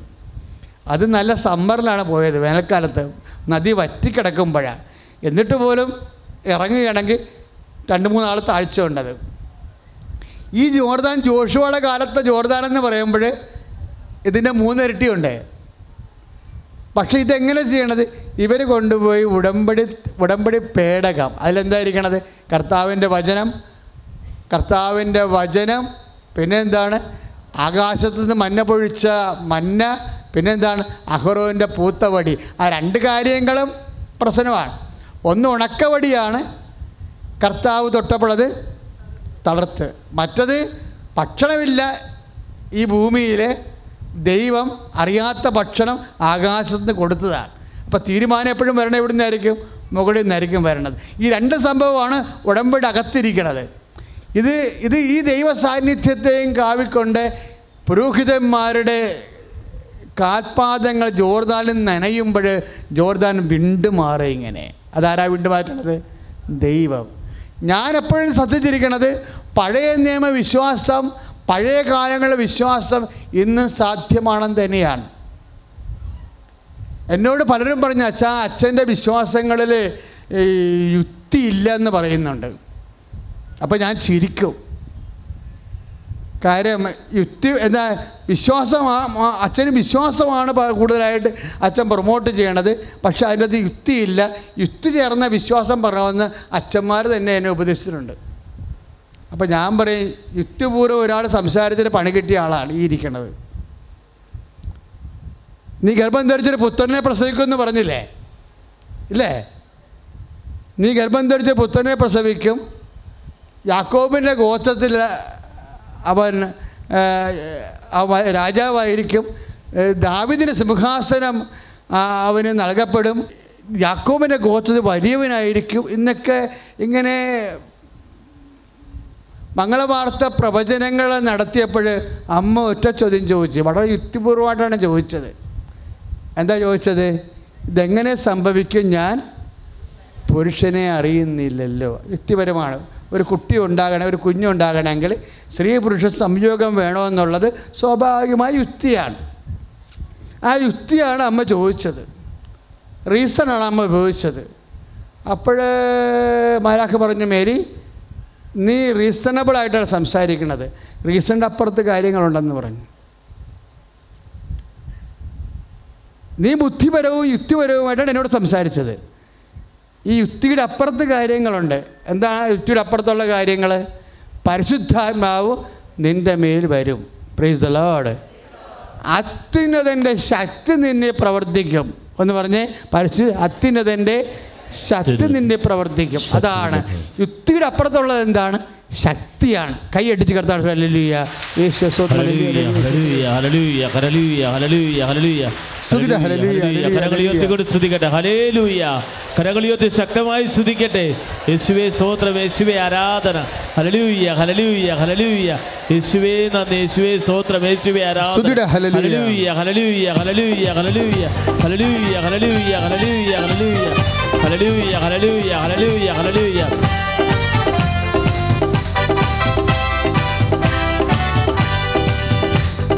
ആത്മാവേ ശക്തി പകർന്നിടണേ, പരിശുദ്ധാത്മാവേ ശക്തി പകർന്നിടണേ. അവിടുത്തെ ബലം ഞങ്ങൾക്ക് ആവശ്യമെന്നും കർത്താവേ നീ അറിയുന്നു. അവിടുത്തെ ബലം ഞങ്ങൾക്ക് ആവശ്യമെന്നും കർത്താവേ നീ അറിയുന്നു. പരിശുദ്ധാത്മാവേ ശക്തി പകർന്നിടണേ. ആദ്യ നൂറ്റാണ്ടിലെ അനുഭവം പോൽ അതിശയം ലോകത്ത് നടന്നിടുവാൻ. ആദ്യ നൂറ്റാണ്ടിലെ അനുഭവം പോൽ അതിശയം ലോകത്തിൽ നടന്നിടുവാൻ. ആദിയിലെന്ന പോലാത്മാവേ അധിക ബലം തരണേ. ആദിയിലെന്ന പോലാത്മാവേ അധിക ബലം തരണേ. പരിശുദ്ധാത്മാവേ ശക്തി പകർന്നിടണേ. പരിശുദ്ധാത്മാവേ ശക്തി പകർന്നിടണേ. ലൂക്കായുടെ സുവിശേഷം 34 മുതൽ 35 വരെയുള്ള വചനങ്ങളാണ് ഇപ്പോഴും ഈശോ നമുക്ക് അനുസ്മരിപ്പിച്ച് തന്നത്. അതായത് ഇതിൻ്റെ യുക്തി എന്താണ്, ഇതെങ്ങനെ സംഭവിക്കും, ഞാൻ പുരുഷനെ അറിയുന്നില്ലല്ലോ. അപ്പം ദൈവം എന്താ പറഞ്ഞത്? ഇത് യുക്തിയിലല്ല വർക്ക് ചെയ്യണത്, ദൈവത്തിൻ്റെ ശക്തിയിലാണ്. അപ്പോൾ യുക്തിയിൽ വർക്ക് ചെയ്യാത്ത കാര്യങ്ങളെല്ലാം എങ്ങനെ വർക്ക് ചെയ്യണം? ശക്തിയിൽ വർക്ക് ചെയ്യണം. അത്രയുള്ള കാര്യങ്ങളാണ്. ഇപ്പം നീ 10 പ്രാവശ്യം IELTS എഴുതി തോറ്റ്, അപ്പോൾ യുക്തിയിൽ അത് വർക്ക് ചെയ്യുന്നില്ലല്ലോ. എന്താ കാര്യം? നിനക്കറിയാം നിൻ്റെ ഫീസ് സ്പീക്കിംഗ് എന്താണെന്ന് നിനക്കറിയാം, നിൻ്റെ റൈറ്റിങ്ങിൻ്റെ ക്വാളിറ്റി നിനക്കറിയാം. 10 പ്രാവശ്യം എഴുതുമ്പോൾ അതിൻ്റെ മൊഡ്യൂൾസിന് നിനക്ക് കിട്ടുന്ന കവറേജ് നിനക്കറിയാം. യുക്തി അവിടെ പരാജയപ്പെട്ടിരിക്കുകയാണ്. ഇന്നും ഉണ്ടായിരുന്നൊരു സാക്ഷ്യം. 4 പ്രാവശ്യം IELTS എഴുതി തോറ്റു. 5-ാം പ്രാവശ്യം എഴുതി ഉടമ്പടി ചെയ്തു, ജയിച്ചു. എന്താ കാര്യം? അവിടെ 4 പ്രാവശ്യം യുക്തിയാണ് വർക്ക് ചെയ്തത്, തോറ്റു. പിന്നെന്താ വർക്ക് ചെയ്തത്? ശക്തി വർക്ക് ചെയ്തത്. അതാ ലൂക്ക 1:34-35. ഇതെല്ലാം മരിയൻ മെക്കാനിസംസാണ്. അതായത് എവിടെയെങ്കിലും യുക്തി, ഇപ്പം നിനക്ക് കടമുണ്ട്, ഇപ്പം നിനക്ക് 1 കോടി കടമുണ്ട്. ഞാൻ എപ്പോഴും കടക്കാരെ ഇപ്പോൾ പ്രത്യേകം ശ്രദ്ധിക്കുന്നുണ്ട്.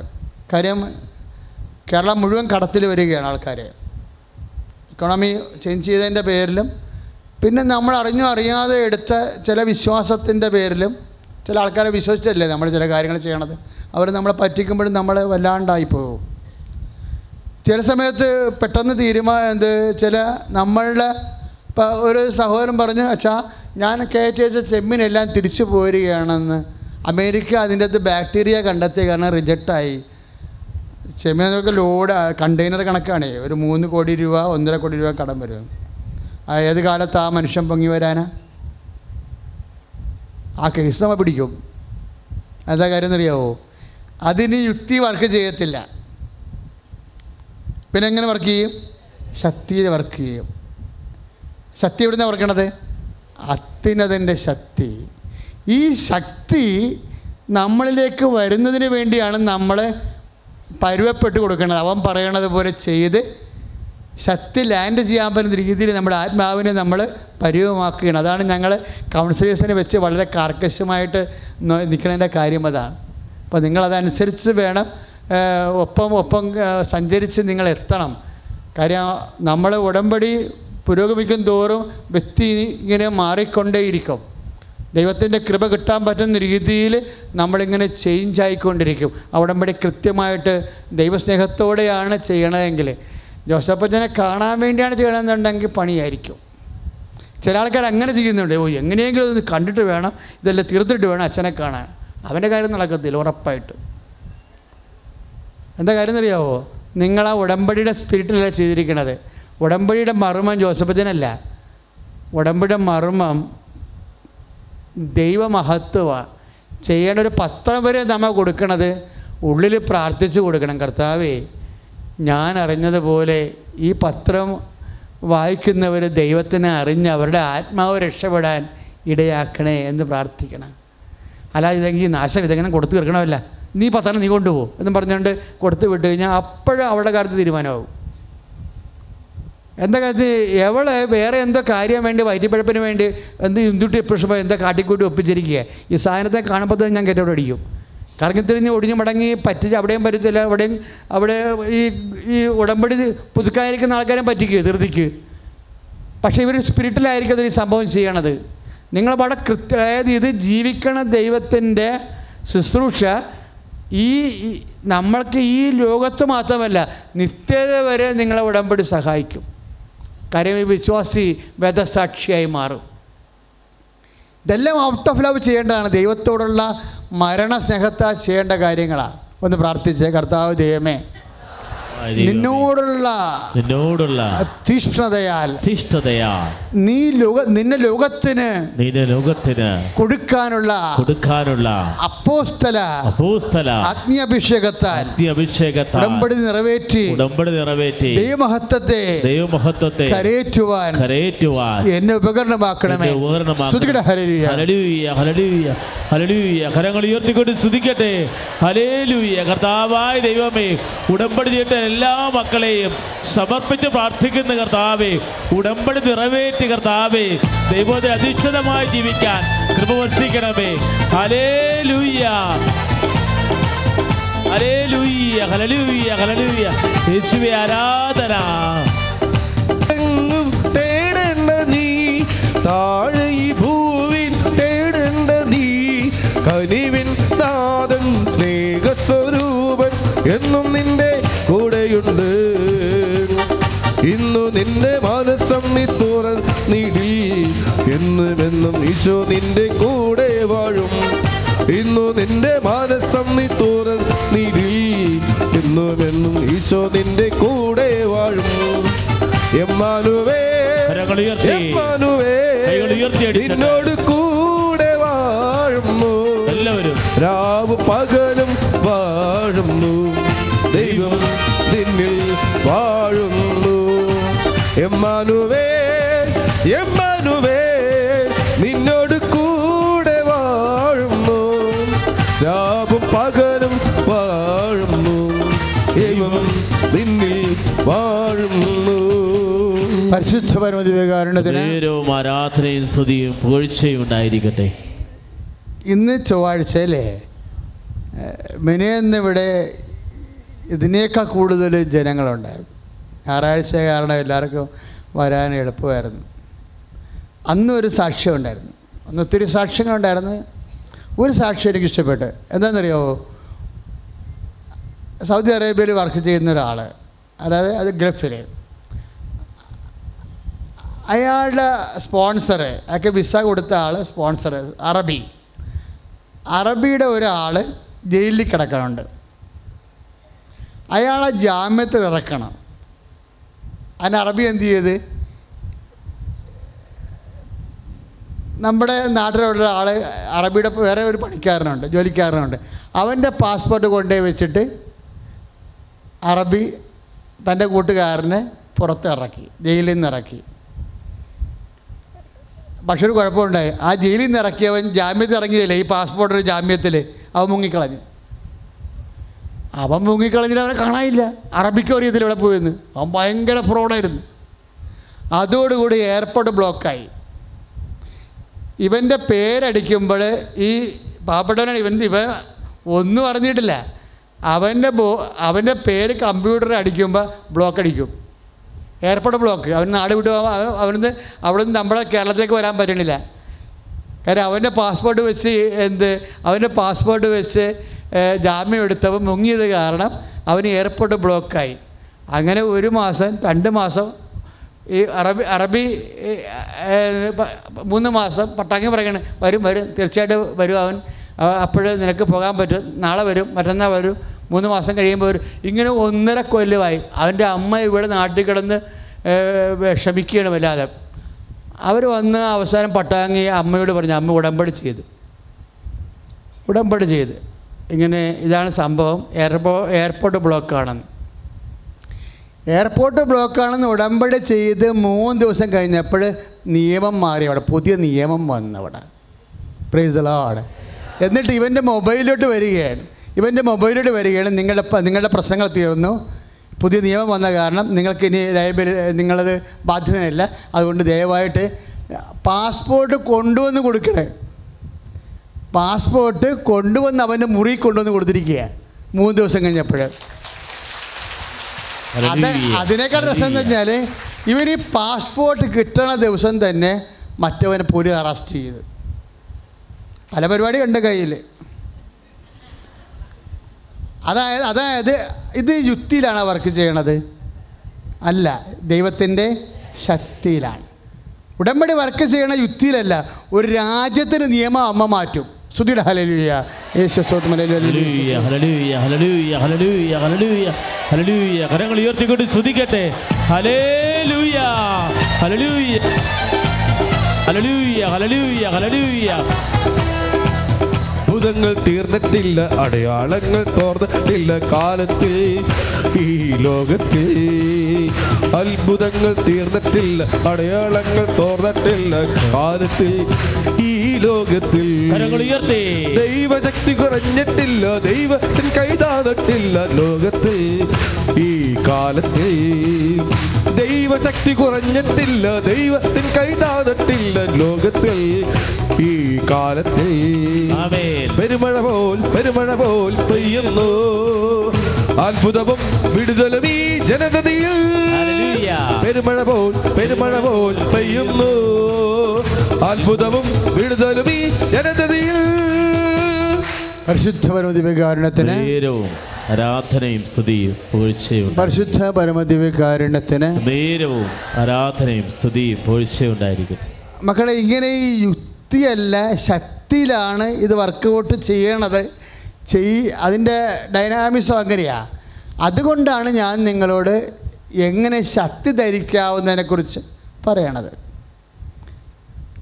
നമ്മളെ ഉടമ്പടിയിൽ 6 കാര്യങ്ങൾ എഴുതണില്ലേ, അതെല്ലാം ഇപ്പം 3 പ്രാവശ്യം വചനങ്ങൾ, 3 പാപങ്ങൾ, 3 പാപങ്ങൾ ഉപേക്ഷിക്കുക അല്ലേ? ആ 3 പാപങ്ങൾ ഉപേക്ഷിക്കുന്ന പറയുമ്പോൾ ഒരാഴ്ച കൊണ്ട് 3 പാപമോ 1 മാസം കൊണ്ട് 3 പാപം ഉപേക്ഷിക്കാൻ കഴിഞ്ഞാൽ അപ്പോൾ നിങ്ങൾ കൈയും കെട്ടിയിരിക്കരുത്. 3 പാപം നിങ്ങളിപ്പോൾ 45 വർഷം ഇപ്പോൾ ഉടമ്പടി തുടങ്ങിയതിന് ശേഷമാണല്ലോ. ഞാൻ ധ്യാനം തുടങ്ങിയത് നിങ്ങൾക്ക് അറിയാമല്ലോ, 84 തുടങ്ങിയതാണ്. 84 തൊട്ട് ധ്യാനിപ്പിക്കുന്നതാണ്. ഇപ്പോഴത്തെ ഉടമ്പടി വരുന്ന ചില മദ്യപാനങ്ങളും ലഹരി പദാർത്ഥങ്ങളുടെ ഉപയോഗം നിർത്തിയെന്ന് കേൾക്കുമ്പോൾ ഞാൻ ഞെട്ടുകയാണ്. കാര്യം എന്താണെന്നറിയാമോ? 45 വർഷമായ മദ്യപാനം, 35 വർഷമായ ലഹരി പദാർത്ഥ ഉപയോഗമൊക്കെ നിൽക്കണത്.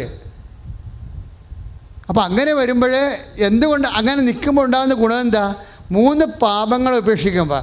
അപ്പോൾ അങ്ങനെയുള്ള വ്യക്തികൾ 3 പാപങ്ങൾ ഉപേക്ഷിക്കും. അതിനൊരു മാസം കൊണ്ട് 3 പാപം ഉപേക്ഷിച്ച് വിചാരിച്ചോ, ബാക്കി അടുത്ത മാസം എന്ത് ചെയ്യും? അടുത്ത മാസം അയാൾ വെറുതെ കൈ കഴുകിട്ടിരിക്കും.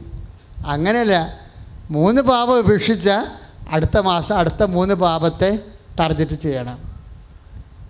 ദൈവത്തിന് നമ്മൾ സിൻസിയറാണെന്ന് തോന്നണം.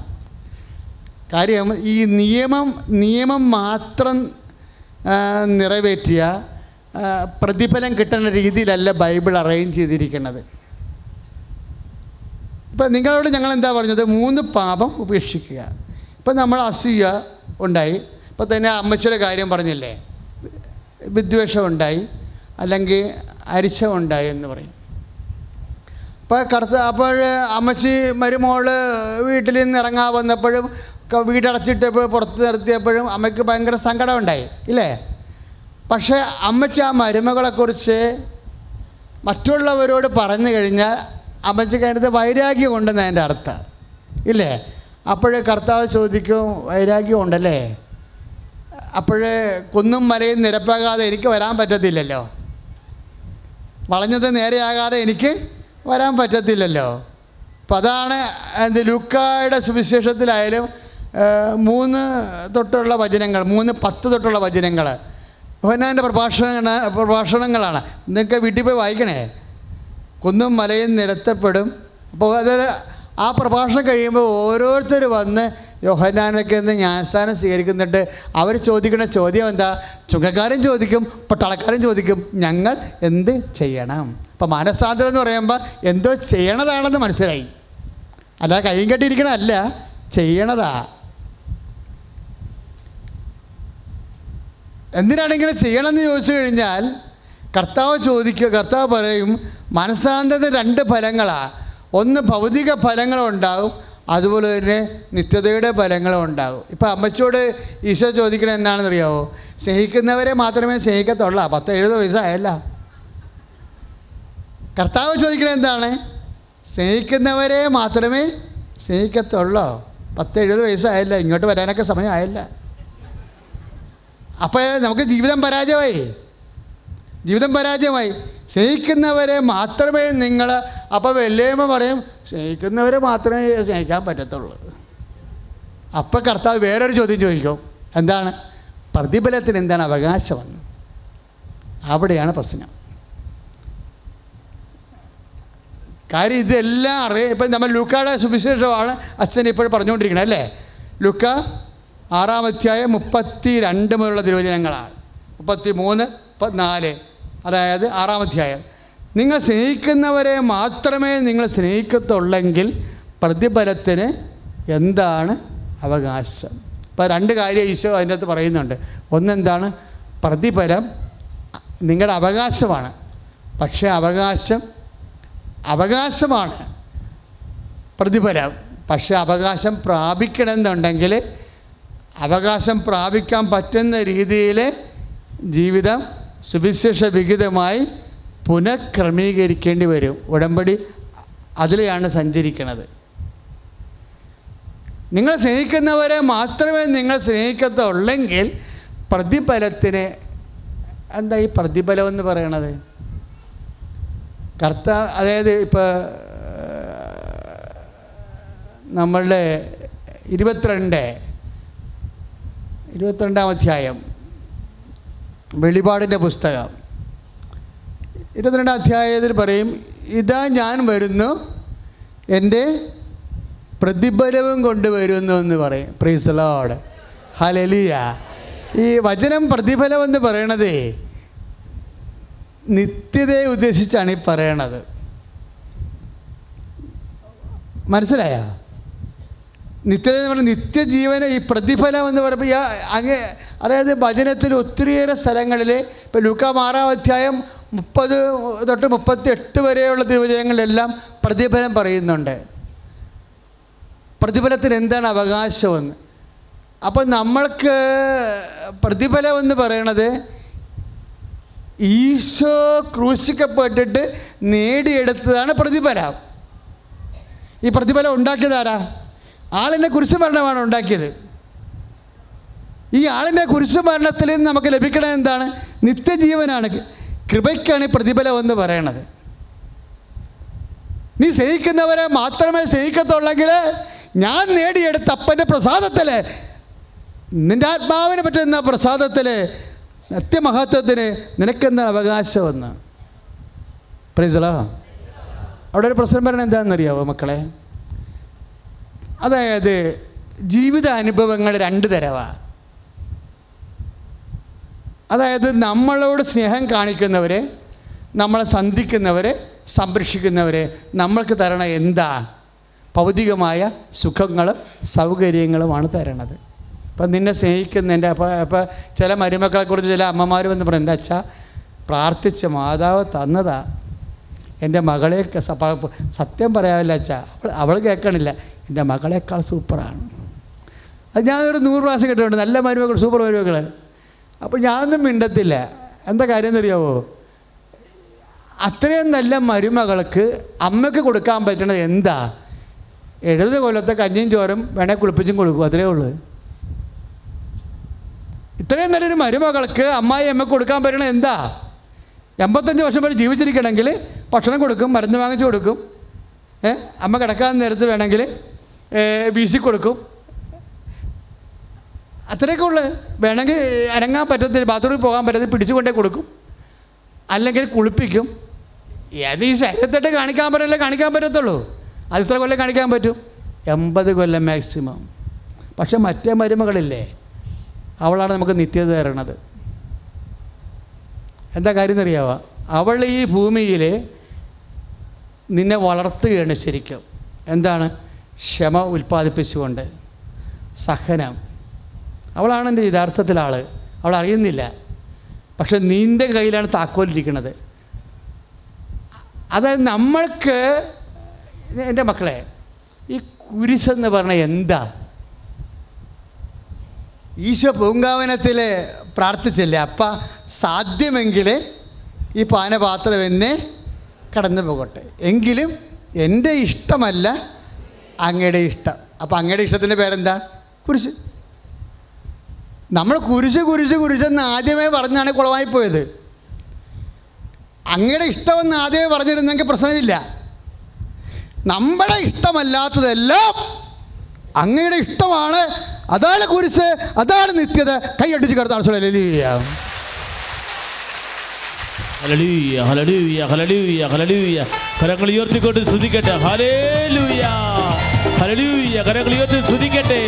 കർത്താവേ ശക്തി നിറയ്ക്കണമേ, പരിശുദ്ധാത്മാവിൽ നിറയ്ക്കണമേ, ജീവിക്കുന്ന ദൈവത്തിന്റെ സാന്നിധ്യം നിറയ്ക്കണമേ. ഹല്ലേലൂയ ഹല്ലേലൂയ ഹല്ലേലൂയ ഹല്ലേലൂയ. ആത്മാവേ അഗ്നിയാൽ നിറയണമേ,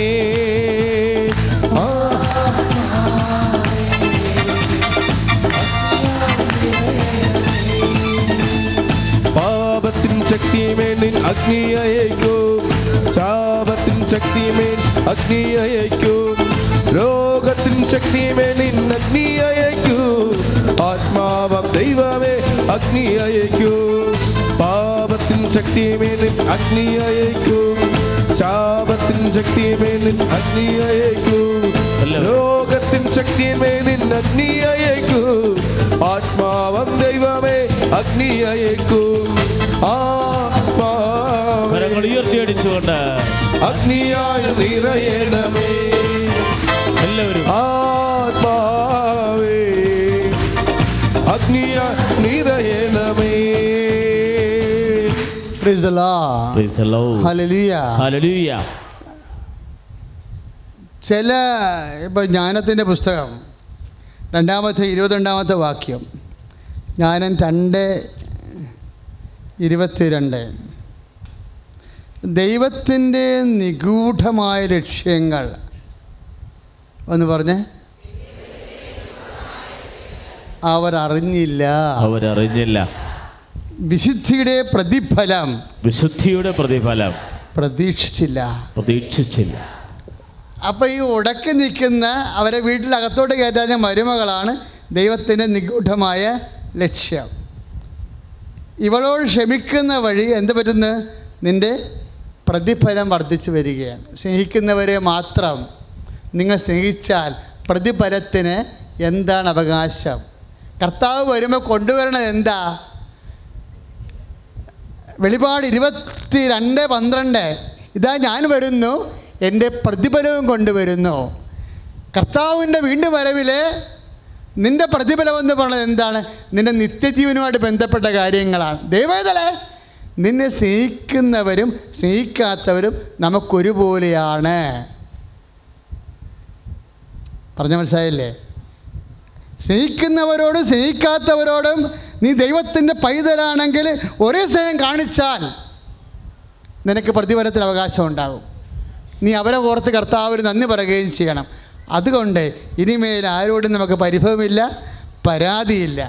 അവരങ്ങനെ ചെയ്തില്ലേ ഇങ്ങനെ ചെയ്തില്ലേ എന്ന് വെച്ചുകൊണ്ട് ശേഷംപറച്ചിലില്ല, നമ്മൾ പരദൂഷണമില്ല, ഒന്നുമേയില്ല. എന്താ കാര്യം? ദൈവത്തിൻ്റെ ശക്തി നമ്മുടെ യുക്തിയല്ല. നമ്മുടെ ഉടമ്പടിയിലിരിക്കുന്ന പല കാര്യങ്ങളും, ഇപ്പോൾ 21 വർഷമായിട്ട് മക്കളില്ലാതിരുന്ന ആൾക്കാർ ഉടമ്പടി എടുക്കുമ്പോൾ എങ്ങനെ മക്കളുണ്ടാകണത്? ആകാശത്ത് നിന്ന് പൊട്ടി വീണതാണത്, വേറെ ഒന്നുമല്ല. ഭൂമിയിൽ നിന്ന് മുളച്ചു തന്നെ അല്ലത്. അങ്ങനെ മുളച്ചു വരാനാണെങ്കിൽ 21 വർഷം അവരെ സാക്ഷ്യം പറഞ്ഞപ്പോഴേ ഞാൻ നിങ്ങൾക്ക് നല്ല പ്രായമുണ്ട്, നമുക്ക് സന്തോഷം തോന്നും. ഈ പ്രായത്തിലും ദൈവത്തിന് കുഞ്ഞിനെ കൊടുക്കാൻ പറ്റുമല്ലോ എന്ന്. അതെന്താ? യുക്തിയിലല്ല അത്. ഇപ്പോൾ മത്തായി 3:9 ഈ കല്ലിൽ നിന്ന് എബ്രഹാത്തിൻ്റെ സന്തതി ജനിപ്പിക്കാൻ ദൈവത്തിന് കഴിയുമെന്ന് പറയുന്നത് യുക്തി എന്നാണോ? ശക്തി എന്നാണ്. ഇതെങ്ങനെ സംഭവിക്കുമെന്ന് ചോദിക്കുമ്പോൾ പറയും, അത്യുന്നതൻ്റെ ശക്തി നിന്നെ പ്രവർത്തിക്കും. മക്കളെ, ശക്തി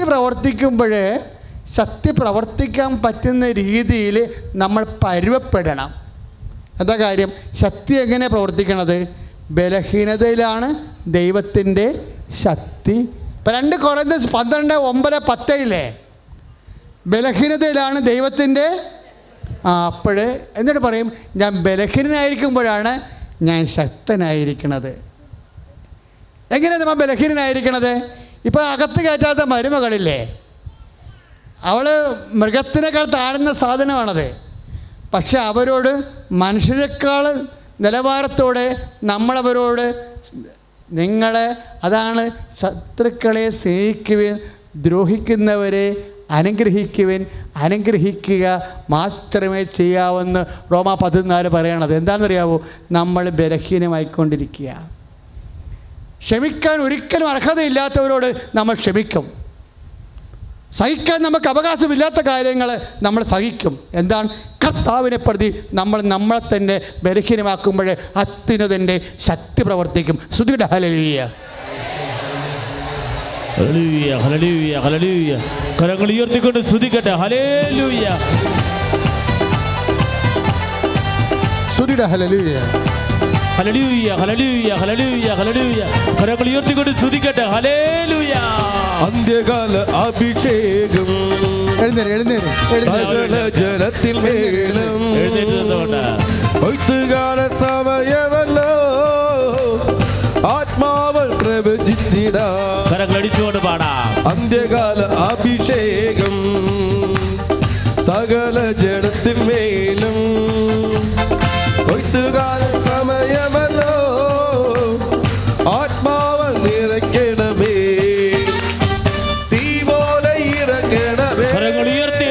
അഗ്നിനാവായി പതിയണമേ. എല്ലാവരും കൊടുങ്കാറ്റായി വീശണമേ. ചേർത്ത് പാടാം. തീ പോലെ ഇറങ്ങണമേ. അഗ്നിനാവായി പതിയണമേ. കൊടുങ്കാറ്റായി വീശണമേ.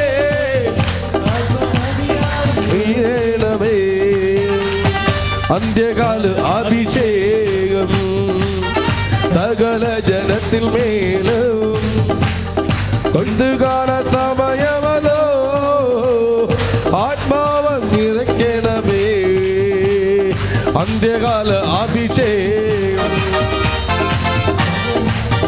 മേലും കൊണ്ടുകാല സമയമല്ലോ ആത്മാവ് നിറയ്ക്കണമേ ഹല്ലേലൂയ ഹല്ലേലൂയ ഹല്ലേലൂയ ഹല്ലേലൂയ കർത്താവായ ദൈവമേ എല്ലാ രോഗികളെയും സമർപ്പിക്കുന്നു കർത്താവേ ഇപ്പോൾ ലോകത്തിന്റെ നാനാ ഭാഗങ്ങളിൽ ദൂരങ്ങളിൽ നിന്നുകൊണ്ട് പ്രാർത്ഥിക്കുന്നവരെ കർത്താവേ മുട്ടുമേൽ നിന്ന് പ്രാർത്ഥിക്കുന്നവരെ കരഞ്ഞു പ്രാർത്ഥിക്കുന്നവരെ സമർപ്പിച്ച് പ്രാർത്ഥിക്കുന്ന കർത്താവേ IELTS എക്സാം എഴുതുന്നവരെ നെറ്റിന്റെ എക്സാം എഴുതുന്നവരെ വിദേശ ജോലി ആഗ്രഹിക്കുന്നവരെ കർത്താവേ ഫ്രീ വിസയിൽ പോയിട്ട് ജോലി ഇല്ലാതെ വിഷമിക്കുന്നവരെ സമർപ്പിച്ച് പ്രാർത്ഥിക്കുന്നു കാലങ്ങളായി വിദേശ ജോലി ചെയ്തിട്ട് നാട്ടിൽ വരാതെ വിഷമിക്കുന്നവരെ സമർപ്പിക്കുന്നു ക്യാൻസർ രോഗികള് തൈറോയ്ഡ് രോഗികള് ഹാർട്ട് സംബന്ധമായ രോഗികള്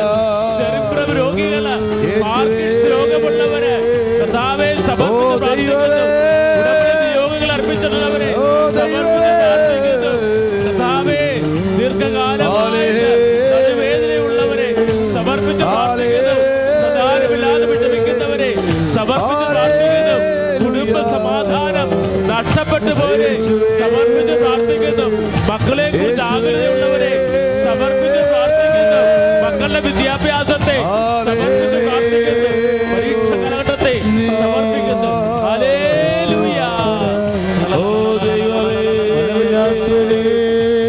ഹല്ലേലൂയ ഗ്ലോറി ഗ്ലോറി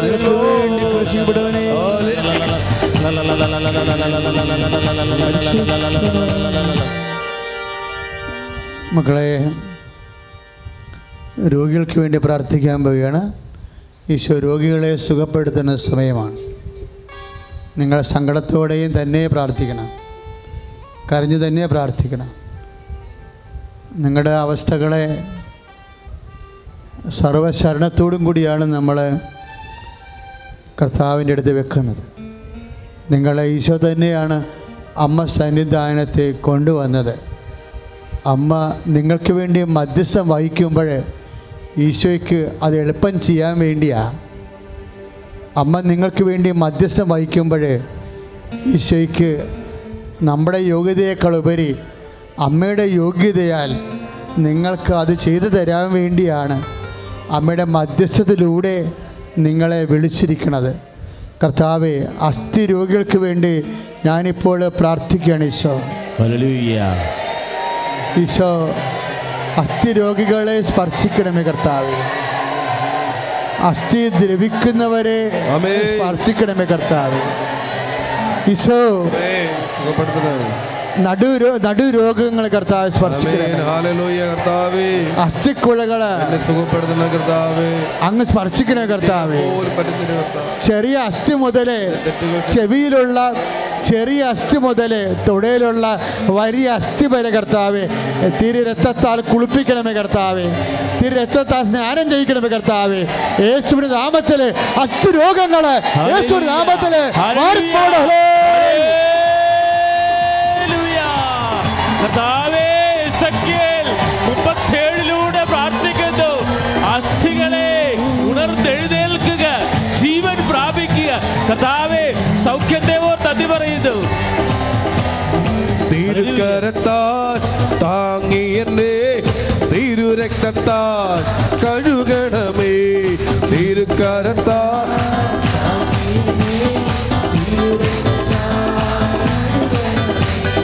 പെരുമഴ പോൽ പെയ്യട്ടെ, പോൽ പെയ്യട്ടെ. യേശുവിന്റെ യേശുവിന്റെ രക്തം, യേശുവിന്റെ രക്തം, യേശുവിന്റെ രക്തം, യേശുവിന്റെ രക്തം, യേശുവിന്റെ രക്തം. പതകനിരുന്ന് വേദനയുള്ളവരെ, വേദനയല്ല മക്കളെ, അത് ഇടത് പതകിന് 4 അസ്ഥികൾക്ക് ദ്രവിപ്പുണ്ട്. അതുമൂലം തന്നെ എപ്പോഴും ഇടയ്ക്കിങ്ങനെ വേദന കൊണ്ട് ഉരുകുന്ന വ്യക്തിയാണ്. ആ വ്യക്തിയെ കർത്താവ് ഇപ്പോൾ സ്പർശിച്ചു കൊണ്ടിരിക്കണം. ഹല്ലേലൂയ.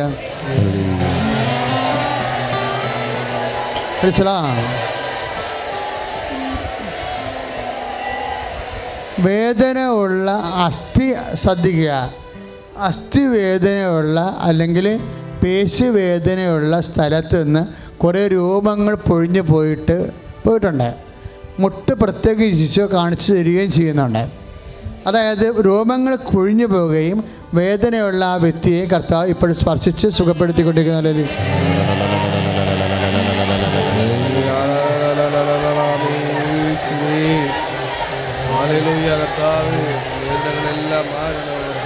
അടുത്ത പ്രാർത്ഥനയ്ക്ക് സാക്ഷ്യം പറയാൻ സാധിക്കണമെന്ന് അങ്ങനെയുള്ള രോഗികൾ, അടയാളം കിട്ടിയിട്ട് സന്ദേശം തരുന്ന രോഗികൾ അടുത്ത പ്രാർത്ഥനയ്ക്ക് സാക്ഷ്യം പറയാൻ പറ്റണമെന്ന് ദൈവത്തോട് പ്രാർത്ഥിക്കണം. ഇപ്പോഴും പ്രാർത്ഥിക്കാൻ പോകുന്നത്, അതായത് ഇപ്പോൾ വീണ്ടും ഈശോ കാണിക്കണം നമ്മുടെ ഇടുപ്പലിനുണ്ടാകുന്ന ബലക്ഷയങ്ങൾ, ഭാരം എടുക്കാൻ പറ്റാത്ത വ്യക്തികൾ, ഭാരം തൂക്കാൻ പറ്റാത്ത വ്യക്തികൾ, കുറച്ചധികം ദൂരം നടക്കുമ്പോൾ എല്ല് വേദനിക്കുന്ന വ്യക്തികളെ കർത്താവ് സ്പർശിച്ചു കൊണ്ടിരിക്കുന്ന. ഹല്ലേലൂയ.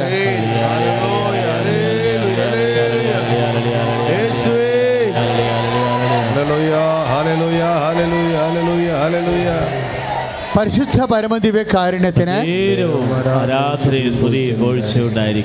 മക്കളെ, കരള്, കിഡ്നി, ഹൃദയം, ഇത്രയും അവയവങ്ങളെ സമർപ്പിച്ച് പ്രാർത്ഥിക്കാൻ പോവുകയാണ്. ആ അവയവത്തിനൊക്കെ വേദനയും രോഗവും ഉള്ളവർ, അത് ചികിത്സ ചെയ്തിരിക്കുന്നവർ, ആ കിഡ്നിയുടെ ഭാഗത്താണെങ്കിൽ നടുവരിൻ്റെ മൂടിൻ്റെ മുകളിൽ, കരളിൻ്റെ ആൾക്കാർ നെഞ്ചത്തും, ഹൃദയത്തിൻ്റെ ആൾക്കാർ അതിൻ്റെ ഒരേ സ്ഥലത്ത് തന്നെ കൈവെക്കേണ്ടത്. മറ്റുള്ളവർ പ്രാർത്ഥിക്കുക. കർത്താവായ ദൈവമേ, കരള് രോഗികളെ സൗഖ്യപ്പെടാൻ വേണ്ടി ഞങ്ങളിപ്പോൾ മക്കൾ ഒരുമിച്ച് പ്രാർത്ഥിക്കുന്നു. കർത്താവേ, കരളിന്റെ അസുഖം കാരണം ഉള്ളിൽ പൊള്ളുന്നവരെ ഈ നിമിഷം സുഖപ്പെടുത്തിയതിന് അങ്ങേക്ക് നന്ദി പറയുന്നു.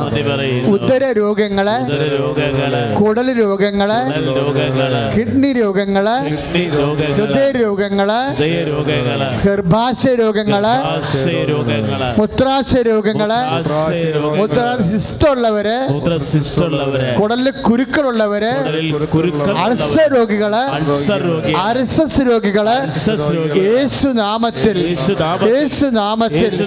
ഈ നിമിഷം സൗഖ്യം പ്രാപിക്കട്ടെ.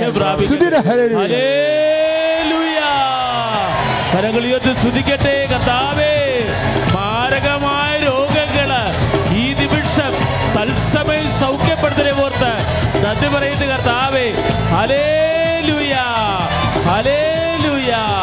ഞാൻ നിന്നെ സൗഖ്യമാക്കും കർത്താവാണെന്ന് കരങ്ങളടിച്ചുകൊണ്ട് പാടാം. നീ അറിയുക, നീ അറിയുക, നീ അറിയുക മകനേ, ഞാൻ നിന്നെ സൗഖ്യമാക്കും കർത്താവാണെന്ന്. നീ അറിയുക, നീ അറിയുക, നീ അറിയുക മകളെ. നിന്റെ രോഗങ്ങളെല്ലാം, നിന്റെ വേദനയെല്ലാം, നിന്റെ ഭാരങ്ങളെല്ലാം, വൻപ്രയാസങ്ങളെല്ലാം എല്ലാം സൗഖ്യമാക്കും കർത്താവാണു ഞാൻ.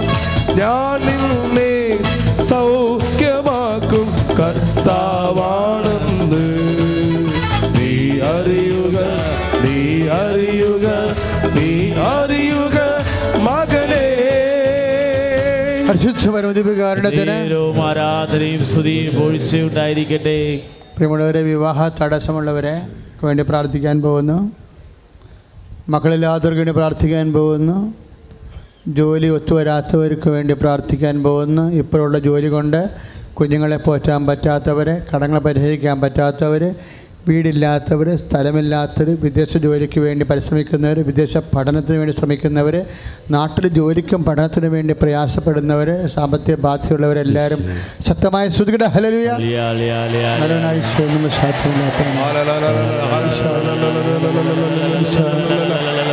ഈശോ എല്ലാ മക്കളെ കർത്താവിൻ്റെ വലിയ ശക്തി വെക്കട്ടെ. എൻ്റെ കർത്താവിൻ്റെ ഉന്നതമായ നാമത്തിൽ, എൻ്റെ കർത്താവിൻ്റെ ഉന്നതമായ നാമത്തെ സഭയുടെ അധികാരത്തിൽ, എൻ്റെ കർത്താവിൻ്റെ ഉന്നതമായ നാമത്തെ സഭയുടെ അധികാരത്തിൽ മാർഗ ജീവിത ദുരിതങ്ങള്, ജീവിത തടസ്സങ്ങള്, മാർഗ രോഗങ്ങള് യേശുവിന്റെ നാമത്തില് മാറിപ്പോണം. ഹല്ലേലൂയ. കരങ്ങൾ ഉയർത്തിക്കൊണ്ട് സ്തുതിക്കട്ടെ. ഹല്ലേലൂയ, ഹല്ലേലൂയ, ഹല്ലേലൂയ, ഹല്ലേലൂയ. അത്ഭുതമായ വിടുതൽ തലമുറകൾക്കെന്തും അവകാശം. അത്ഭുതമായ വിടുതൽ തലമുറകൾക്കെന്തും അവകാശം. യേശുവിൻ ബലിയുടെ യോഗ്യതയാൽ ബന്ധത്തിൽ നിന്നും വിടുതൽ. ചേർന്ന് പാടാം. യേശുവിൻ ബലിയുടെ യോഗ്യതയാൽ ബന്ധത്തിൽ നിന്നും വിടുതൽ. കരങ്ങൾ ഉയർത്തി. ബന്ധന വഴിയെ കെട്ടുകൾ പൊട്ടട്ടെ. ബന്ധന വഴിയെ കെട്ടുകൾ പൊട്ടട്ടെ. ബന്ധന വഴിയെ കെട്ടുകൾ പൊട്ടട്ടെ. ബന്ധന വഴിയെ കെട്ടുകൾ പൊട്ടട്ടെ. പരിശുദ്ധ പരമദിവ്യകാരുണ്യത്തിന് ആരാധനയും സ്തുതിയും പൊഴിച്ചുണ്ടായിരിക്കട്ടെ. പരിശുദ്ധ പരമദിവ്യകാരുണ്യത്തിന് നേരവും ആരാധനയും സ്തുതിയും പൊഴിച്ചുണ്ടായിരിക്കട്ടെ. പ്രിയമുള്ളവരെ, മൗനമായി പ്രാർത്ഥിക്കേണ്ട സമയമാണ്. യാത്രയിലായിരിക്കുന്നവരെ, അതായത് ഈ മാസവും യാത്ര ഉള്ളവരെ, രാജ്യം വിട്ട് പോകുന്നവർ, നാട് വിട്ട് പോകുന്നവരെല്ലാം അച്ഛനെ നിമിഷം ഓർക്കുകയാണ്. സർട്ടിഫിക്കറ്റുകൾ കിട്ടാനുള്ളത്, നമുക്ക് ഇനിയും കിട്ടാത്തവർ, ചില വിദ്യകളിലെന്തുമ്പോൾ സർട്ടിഫിക്കറ്റ് വെച്ചേക്കത്തില്ലേ, അതുപോലെ ചില രേഖകൾ നമ്മുടെ കയ്യിൽ കിട്ടിയിട്ട് നമുക്ക് പ്രസൻറ്റ് ചെയ്യാനുണ്ടാകും. അതിന് തടസ്സമുള്ളവർ, ജീവിത പങ്കാളികൾ തമ്മിൽ ഒരു തരത്തിലും യോജിച്ചു പോകാതെ വീർപ്പ് മുട്ടിക്കഴിയുന്നവർ, മനസ്സ് ചത്ത് കളഞ്ഞാൽ മതിയെന്ന് തോന്നിയിട്ട് പ്രതികാര ബുദ്ധിയോടുകൂടി ഒരു പാഠം പഠിപ്പിക്കണമെന്ന് വിചാരിച്ചുകൊണ്ട് പൈശാചിക സങ്കടങ്ങളോടെ നടക്കുന്ന വ്യക്തികൾ, സ്വകാര്യ ബുദ്ധിമുട്ടുകൾ കർത്താവ് ഇപ്പോൾ എടുത്തു കാണിച്ചു തരിക. അവിടെയെല്ലാം ഈശോയുടെ വലിയ സ്പർശനം ഇന്നുണ്ടാവും. മഹാലഹരി പദാർത്ഥങ്ങൾക്ക് അടിപ്പെട്ടിരിക്കുന്നവരെ, ചീത്ത പടങ്ങൾക്കും ചീത്ത സൈറ്റുകൾക്കും അടിപ്പെട്ടതിൻ്റെ പേരിൽ കുടുംബജീവിതത്തിൻ്റെ ബന്ധങ്ങളില്ലാതിരിക്കുന്നവർ എല്ലാവരും ഈ സമയത്ത് പ്രാർത്ഥനയിൽ ഓർക്കേണ്ടതാണ്. കണ്ണിന് കാഴ്ച മങ്ങിക്കൊണ്ടിരിക്കുന്നവരെ, ചെവിക്ക് കേൾവി മങ്ങിക്കൊണ്ടിരിക്കുന്നവരെ, നടക്കുമ്പോൾ കിതക്കുന്നവർ, ഉറക്കമില്ലാത്തവർ, മനോരോഗികൾ, മടുപ്പ്, ആഹാരത്തിന് വല്ലാത്ത മടുപ്പുള്ളവർ, മലബന്ധമുള്ളവർ, മൂത്രം ഒഴിക്കുമ്പോൾ വേദനയുള്ളവർ, മൂത്രം വിട്ടിട്ട് പോകാത്തവർ, മൂത്രം പോകാതെ വയറ് വീർത്ത് നിൽക്കണവർ, അതിൻ്റെ പേര് ശരീരം ചൂടായിരിക്കുന്നവർ, കുറേ പലതരത്തിലുള്ള മരുന്നുകൾ കഴിച്ച് മടുത്തിട്ട് എന്ത് ചെയ്യണമെന്ന് അറിയാൻ പാതെ വേദനിച്ച് നടക്കുന്നവരെക്കാൾ ശ്രദ്ധിക്കട്ടെ. ഹല്ലേലൂയ, സ്പർശിക്കണമേ കർത്താവേ, കർത്താവേ സ്പർശിക്കണമേ കർത്താവേ, കർത്താവേ സ്പർശിക്കണമേ കർത്താവേ, കർത്താവേ യേശുവിന്റെ ഉന്നതമായ നാമത്തില്, യേശുവിന്റെ ഉന്നതമായ നാമത്തില്, സഭയുടെ അധികാരത്തില്, ക്രിസ്തുവിന്റെ അടയാളത്തില് മാർഗ ദുരിതങ്ങള്, തടസ്സങ്ങള് യേശുനാമത്തിൽ സൗഖ്യം പ്രാപിക്കണമേ. ഹല്ലേലൂയ, ഹല്ലേലൂയ, ഹല്ലേലൂയ. യേശുവേ, യേശുവേ, യേശുവേ, യേശുവേ, യേശുവേ, യേശുവേ, യേശുവേ. കരങ്ങളടിച്ചു. യേശുനാമം അതിശയനാമം, ഏഴയനിക്കുമ്പ നാമം. യേശുനാമം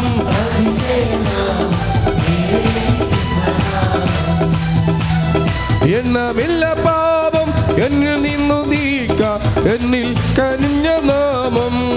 ചെല്ലരും.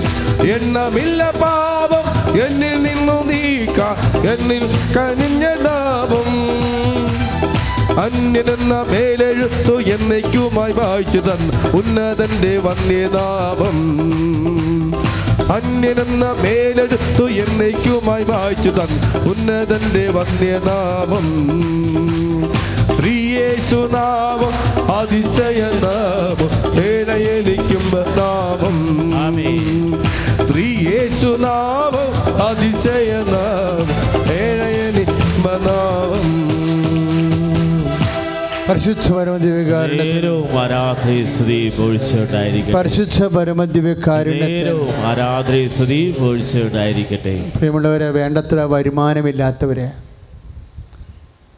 നിങ്ങൾ അച്ഛന് ഈശോ ഓർപ്പിച്ച് തരുന്നതനുസരിച്ച് ഞാൻ പ്രാർത്ഥിക്കുമ്പോൾ മറ്റുള്ളവർക്ക് വരുമാനമുള്ളവരും ഇതെൻ്റെ കാര്യമല്ല എന്ന് വിചാരിച്ചുകൊണ്ട് ഇരിക്കരുത്. ഇവിടെ നമ്മളെല്ലാം ദൈവത്തിൻ്റെ മക്കളാണ്. ഇവിടെയുള്ള കുറേ അധികം ആൾക്കാരുടെ സങ്കടങ്ങളായിരിക്കും ഇപ്പോൾ ഈശോ ഓർപ്പിക്കണത്.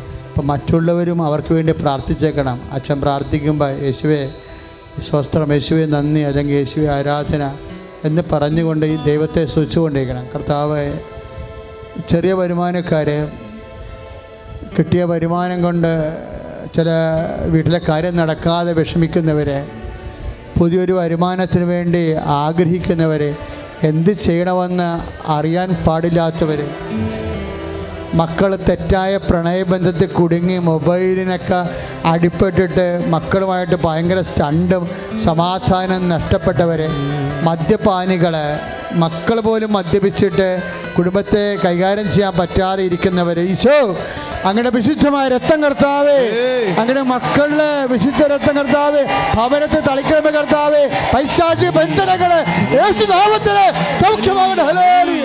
കരങ്ങൾ ഉയർത്തിക്കൊണ്ട് സ്തുതിക്കട്ടെ. ഹല്ലേലൂയ, ഹല്ലേലൂയ, ഹല്ലേലൂയ, ഹല്ലേലൂയ, ഹല്ലേലൂയ, ഹല്ലേലൂയ. ആരാധിപ്പാൻ നമുക്ക് കാരണമുണ്ട്, കൈകൊട്ടി പാടാനേറെ കാരണമുണ്ട്.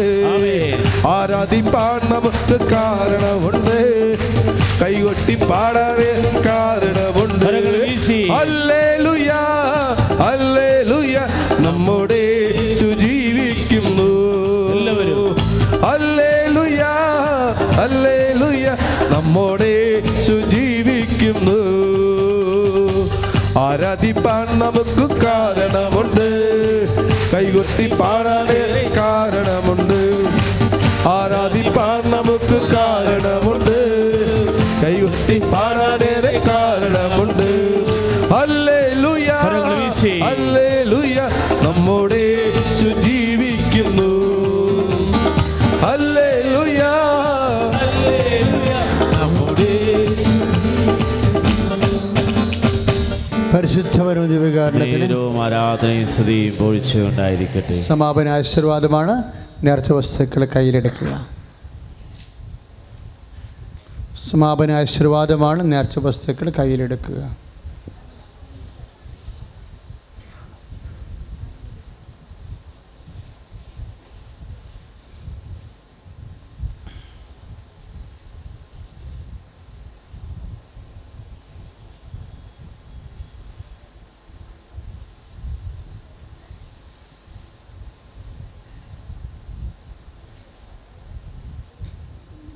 മക്കളെ, നമ്മുടെ ഏറ്റവും വലിയ നേർച്ച വസ്തു എന്ന് പറയുന്നത് കൃപാസനം പത്രമാണ്.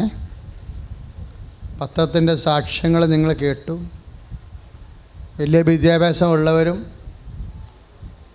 പത്രത്തെ തന്നെയാണ് ആശ്രയിക്കുന്നത്. അമ്മയുടെ സാന്നിധ്യമായത് കാര്യം ഈശോയുടെ നാമത്തിൽ അമ്മയുടെ മധ്യസ്ഥത്തിലാണ് പത്രം വെഞ്ചരിക്കുന്നത്. അതാണ് എൻ്റെ പ്രത്യേകത.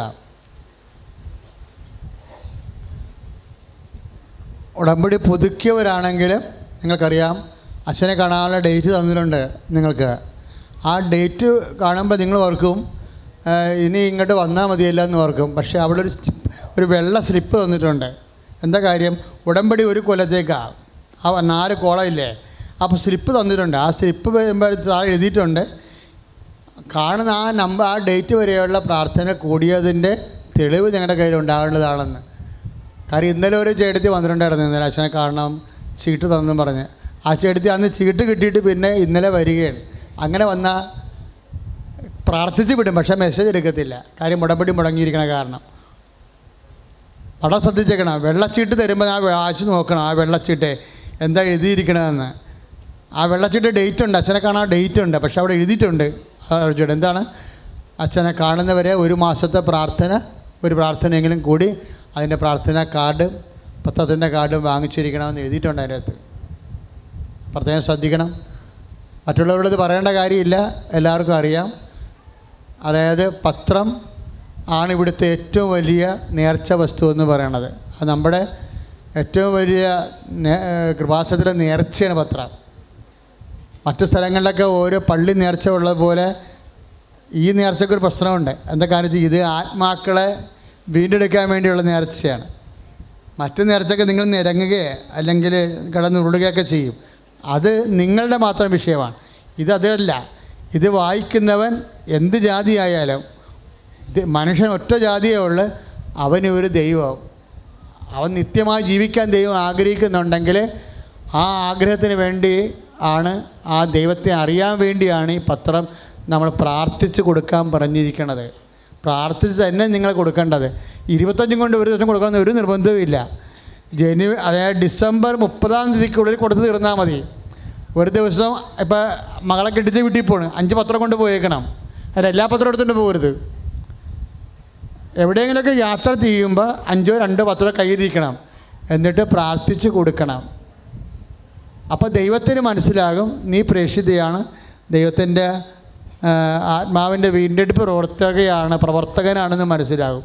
അങ്ങനെയാണെങ്കിൽ കാര്യം കുറച്ച് എളുപ്പമാകും. കാര്യം ഞങ്ങൾ 2015-ലാണ് അമ്മ ഉടമ്പടി തന്നത്. അമ്മ ഉടമ്പടി തരുന്നപ്പോൾ 2011-ലാണ് ഹോസ്പിറ്റൽ മിഷൻ തന്നത്. ഹോസ്പിറ്റലിൽ കിടക്കുന്ന രോഗികൾക്ക് ഞങ്ങൾ സൗജന്യമായ പത്രം എത്തിച്ചു കൊടുക്കുകയും അത് കൊണ്ടേ കൊടുക്കുന്ന ആൾക്കാർക്ക് ബസ് ഫെയർ കൊടുക്കുകയും ചെയ്യണ എല്ലാം കൃപാസനം കറണ്ട് ചാർജ് അടക്കം ഉണ്ടായിരുന്ന കാശിൽ നിന്നാണ് അങ്ങനെ ചെയ്തതെല്ലാം. അതോടുകൂടി ദൈവം വളരെ വളരെ സീരിയസായി.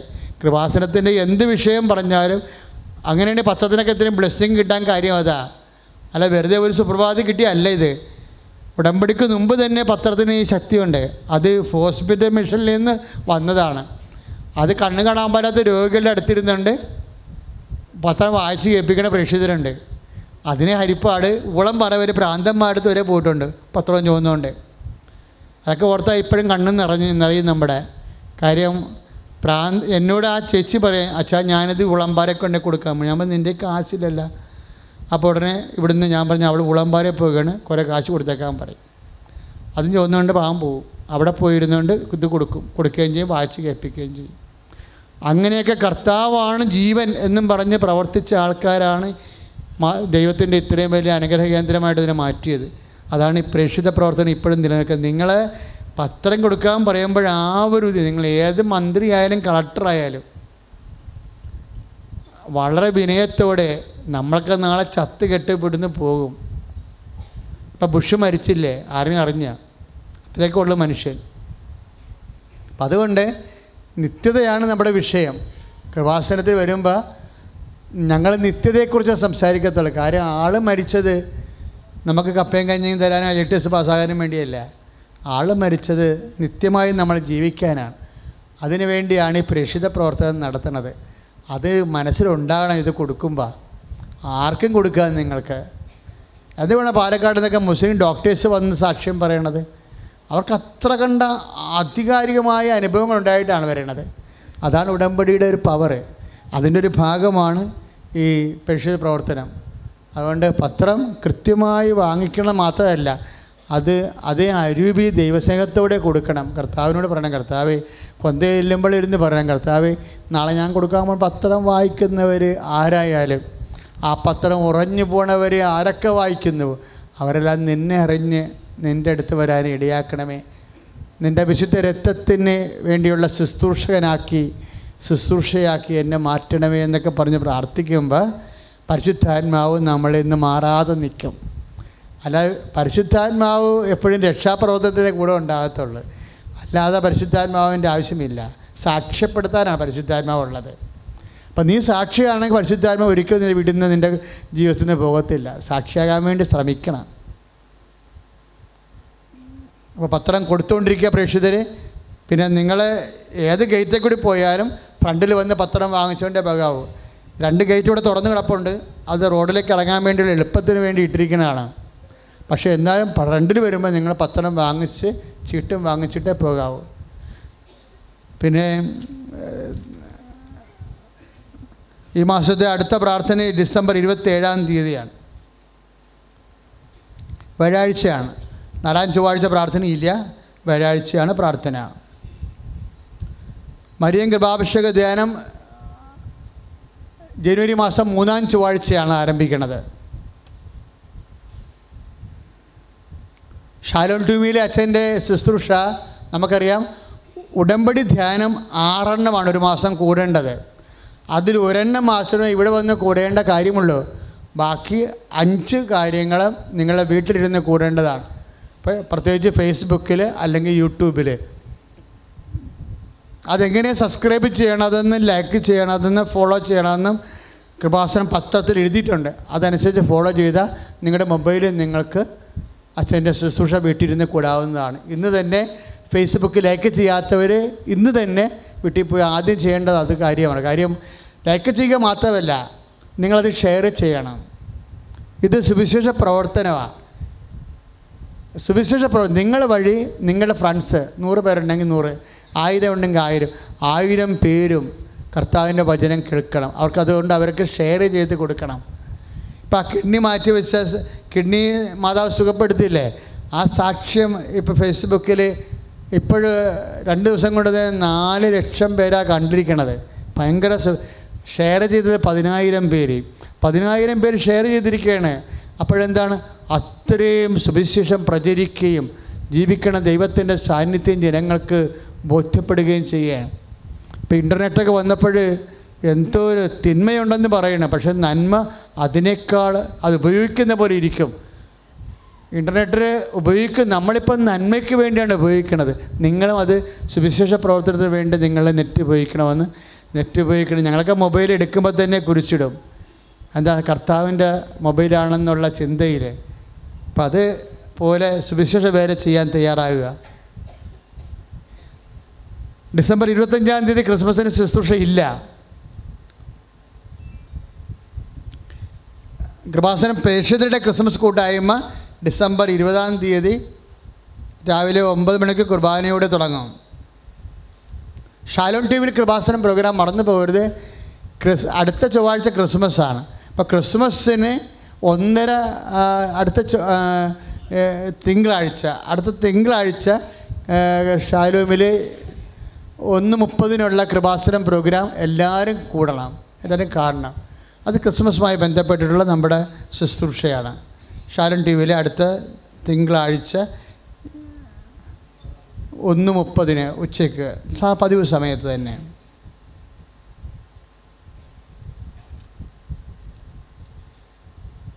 ജനുവരി 1-ാം തീയതിയാണ് ആദ്യ ചൊവ്വാഴ്ച. ജനുവരി 3-ാം തീയതി തങ്കി ആരാധന. ജനുവരി 6-ാം തീയതി ആദ്യ ഞായറാഴ്ച.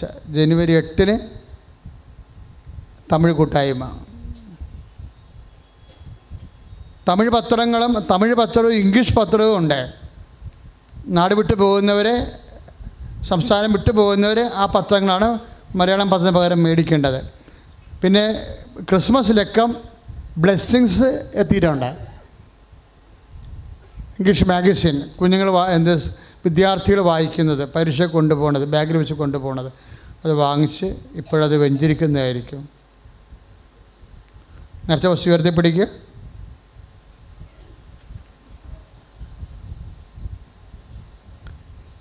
പ്രാർത്ഥിക്കുക. കർത്താവ് ദൈവമേ, വിശുദ്ധ രക്തത്താൽ നർത്തവസ്തുക്കളെ ആശീർവദിക്കണമേ. പ്രാർത്ഥിക്കുന്ന മക്കള്, സ്പർശിക്കുന്ന മക്കള്, ഉപയോഗിക്കുന്ന മക്കളെ കർത്താവിന്റെ കൃപ നിറയട്ടെ. വിശ്വാസപൂർവ്വം ചെയ്യട്ടെ. ലോർഡ് ജീസസ് ക്രൈസ്റ്റ്,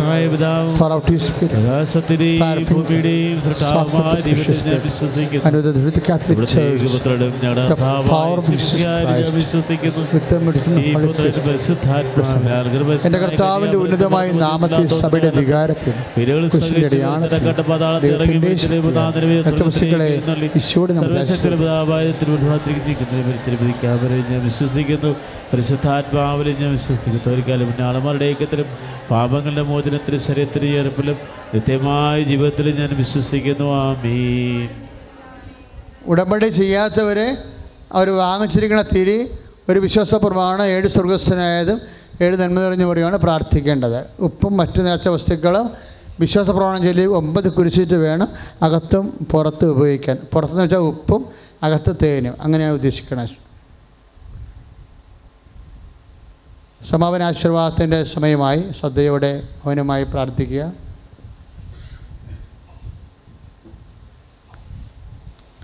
സ്വർണ്ണമാലയൊക്കെ ഉള്ളവർ പുറത്തോട്ടിറങ്ങുമ്പോൾ സൂക്ഷിച്ചേക്കണം. പല കള്ളന്മാരും അകത്ത് വരണതാണ് ജനങ്ങൾ കൂടുന്ന സ്ഥലത്ത്.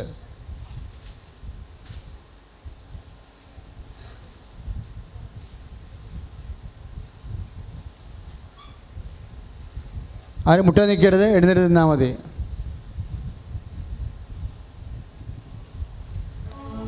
ആരാധന കഴിയുമ്പോൾ രോഗികൾക്ക് വേണ്ടി പ്രാർത്ഥിക്കാം. ക്യാൻസർ രോഗികളെ, കരൾ രോഗികളെ, കിഡ്നി രോഗികൾ, ബ്രെയിൻ ഡാമേജ് ഉള്ളവർ, അവർക്ക് ചീട്ട് പബ്ലിക്കേഷൻ ഓഫീസിൽ നിന്ന് ലഭിക്കും. പേരെഴുതിയ ചീട്ട് കിട്ടും. പേരെഴുതിയ ചീട്ട് കിട്ടും. നിങ്ങളുടെ പേര് പറഞ്ഞു കൊടുത്താൽ നിങ്ങളുടെ രോഗം അവർ എഴുതി തരും, നമ്പർ ഇട്ട് തരും. ആ നമ്പർ അനുസരിച്ചാണ് ഇവിടെ ലൈനപ്പ് ചെയ്യേണ്ടത്. ജോയിച്ചമ്പലത്തിന് അറിയാതെ പറഞ്ഞു പോയി എല്ലാവരെയും അച്ഛൻ കാണുമെന്ന്. നിങ്ങൾക്കറിയാമല്ലോ, അത് അറിയാതെ അദ്ദേഹം പറഞ്ഞതാണ്. എല്ലാവരെയും കാണാൻ എങ്ങനെ എല്ലാവരെയും കാണാൻ പറ്റും? 10,000-3000 ആൾക്കാർ വരുമ്പോൾ എല്ലാവരെയും കാണാൻ പറ്റുമോ? അടുത്ത രോഗികളെ അച്ഛൻ കാണും. അവർ പോയി നമ്പർ വാങ്ങിച്ചേക്കണം. നമ്പർ വാങ്ങിച്ചിട്ട് ആരാധന കഴിയുമ്പോൾ തന്നെ ലൈനപ്പ് ചെയ്യണം. കാര്യം ഒരു ഉടമ്പടി പ്രാർത്ഥന കൂടിപ്പോയാൽ ശരിക്കും പറഞ്ഞാൽ നല്ല ക്രിസ്ത്യാനിയാണ്, വിശ്വാസമുള്ളതാണ്, അച്ഛനെ കാണേണ്ട ഒരു കാര്യമില്ല അവിടെ. കാര്യം കർത്താവിനെ അമ്മ മധ്യസ്ഥതയിൽ ഈശോൻ്റെ ആശീർവാദം മേടിച്ച് പോവുകയാണ്. അപ്പോൾ നിങ്ങൾ വിശ്വസിക്കണം, ഇത് അമ്മ ഏറ്റെടുത്ത വിഷയമാണ്. ഇത് നിങ്ങൾക്ക് ഒരു ചേച്ചി സാക്ഷ്യം പറഞ്ഞ് കേട്ടില്ലേ? അതാണ് കറക്റ്റ് സാക്ഷ്യം. അച്ഛനെ കാണാൻ വന്നപ്പോൾ നിറച്ച ആളായിരുന്നു അല്ലേ? അപ്പം ഞാൻ അമ്മയെ കണ്ടിട്ട് പോയെന്ന്. അത്രേ ഉള്ള കാര്യം. അതാണ് വിശ്വാസം. മറ്റതല്ല വിശ്വാസം, അത് സെക്കൻഡ് ഗ്രേഡ് വിശ്വാസമാണ്. അവരുടെ വിശ്വാസമാണ് കറക്റ്റ് സംഭവം. അച്ഛനെ കാണാൻ വന്നപ്പോൾ ആളായിരുന്നു, അതുകൊണ്ട് ഞാൻ അമ്മയെ കണ്ടിട്ട് പോയി. അതാണ് ചെയ്യേണ്ടത്. അത് ആദ്യം ചെയ്തതിലെ പ്രശ്നമൊന്നും ഇല്ലായിരുന്നു. അപ്പോൾ നേർച്ച വസ്തു എത്തിപ്പിടിച്ച് ആശീർവാദം മേടിക്കുക. നേർച്ച വസ്തുക്കളെല്ലാം ഉയർത്തിപ്പിടിക്കട്ടെ. കരമുയർത്തി, മനമുയർത്തി, സ്വരമുയർത്തിക്കൊണ്ട് എല്ലാ നിയോഗങ്ങളും ഒരിക്കൽ കൂടി ഓർത്ത് സമർപ്പിക്കുന്നു. ഇതാ ഈശോ നിങ്ങളെ ആശീർവദിക്കാൻ പോവുകയാണ്. അനുഗ്രഹങ്ങൾ ചൊരിയുന്ന വലിയ നിമിഷമാണ്. കരമുയർത്തി വിശ്വാസത്തോടെ വിളിക്കട്ടെ. യേശുവേ എന്ന് വിളിക്കട്ടെ. യേശുവേ, യേശുവേ, യേശുവേ, യേശുവേ, യേശുവേ. കർത്താവേ, മാരക രോഗങ്ങൾ സുഖപ്പെടുന്നതിനെ നന്ദി പറയുന്നു. തീരാവ്യാധികൾ സൗഖ്യപ്പെടുന്നതിനെ നന്ദി പറയുന്നു. കർത്താവേ, കുടുംബങ്ങള്, മക്കളുടെ വിദ്യാഭ്യാസ മേഖലകള്, തൊഴിൽ മേഖലകള്, വ്യവസായ സംരംഭങ്ങള് ആശീർവദിക്കുന്നവർ നന്ദി പറയുന്നു. കർത്താവിയുടെ യാത്രകൾ ആശീർവദിക്കുന്നത് നന്ദി പറയുന്നു. ഇപ്പോൾ കർത്താവെ, വിദൂരത്തിലെടുത്ത് പ്രാർത്ഥിക്കുന്നവര്, അവിടെ നിയോഗങ്ങള്, അവിടെ സങ്കടങ്ങള് അങ്ങ് ഏറ്റെടുക്കുന്നവർ നന്ദി പറയുന്നു. കർത്താവായ ദൈവമേ, അവിടുത്തെ ശുശ്രൂഷയിലൂടെ, കൃപാസനം സാന്ത്വനാഭിഷേകത്തിലൂടെ അങ്ങ് ചൊരിഞ്ഞ വലിയ കൃപകളെയോ നന്ദി പറയുന്നു. കരങ്ങളുയർത്തി വിശ്വാസത്തോടെ വിളിക്കട്ടെ. കർത്താവെ, വിവേക നേർച്ച വസ്തുക്കള് കർത്താവെ അഭിഷേകദായകമായി തീരണമേന്ന് പ്രാർത്ഥിക്കുന്നു. ഇവിടെ പ്രേക്ഷിത പ്രവർത്തനങ്ങള് ആശീർവദിക്കണമേന്ന് പ്രാർത്ഥിക്കുന്നു. കർത്താവയുടെ മടക്കയാത്രകള് ആശീർവദിക്കണമേന്ന് പ്രാർത്ഥിക്കുന്നു. കർത്താവിന്റെ കുടുംബങ്ങളിൽ സന്തോഷം, സമ്പൽ സമൃദ്ധി വർഷിക്കണമേന്ന് പ്രാർത്ഥിക്കുന്നു. സഹോദര സ്നേഹം നിറയണമെന്ന് പ്രാർത്ഥിക്കുന്നു. കർത്താവെ, ഈ വർഷക്കാലം ഈ മക്കൾക്ക് ചൊരിഞ്ഞ എല്ലാ അനുഗ്രഹങ്ങൾക്കും കർത്താവെ, കൃപാസനം ചൊരിഞ്ഞ അനുഗ്രഹങ്ങള്, കൃപാസന ശുശ്രൂഷയിലൂടെ നാനാജാതി മതസ്ഥർക്ക്, വിദൂരങ്ങളിൽ ഇരിക്കുന്നവർക്ക് അങ്ങ് ചൊരിഞ്ഞ വലിയ കൃപകൾക്ക് നന്ദി പറയുന്നു. കർത്താവേ, അവിടുത്തെ സാന്നിധ്യത്തോട് നന്ദി പറയുന്നു. കർത്താവേ, അവിടുത്തെ കൃപയോട് നന്ദി പറയുന്നു.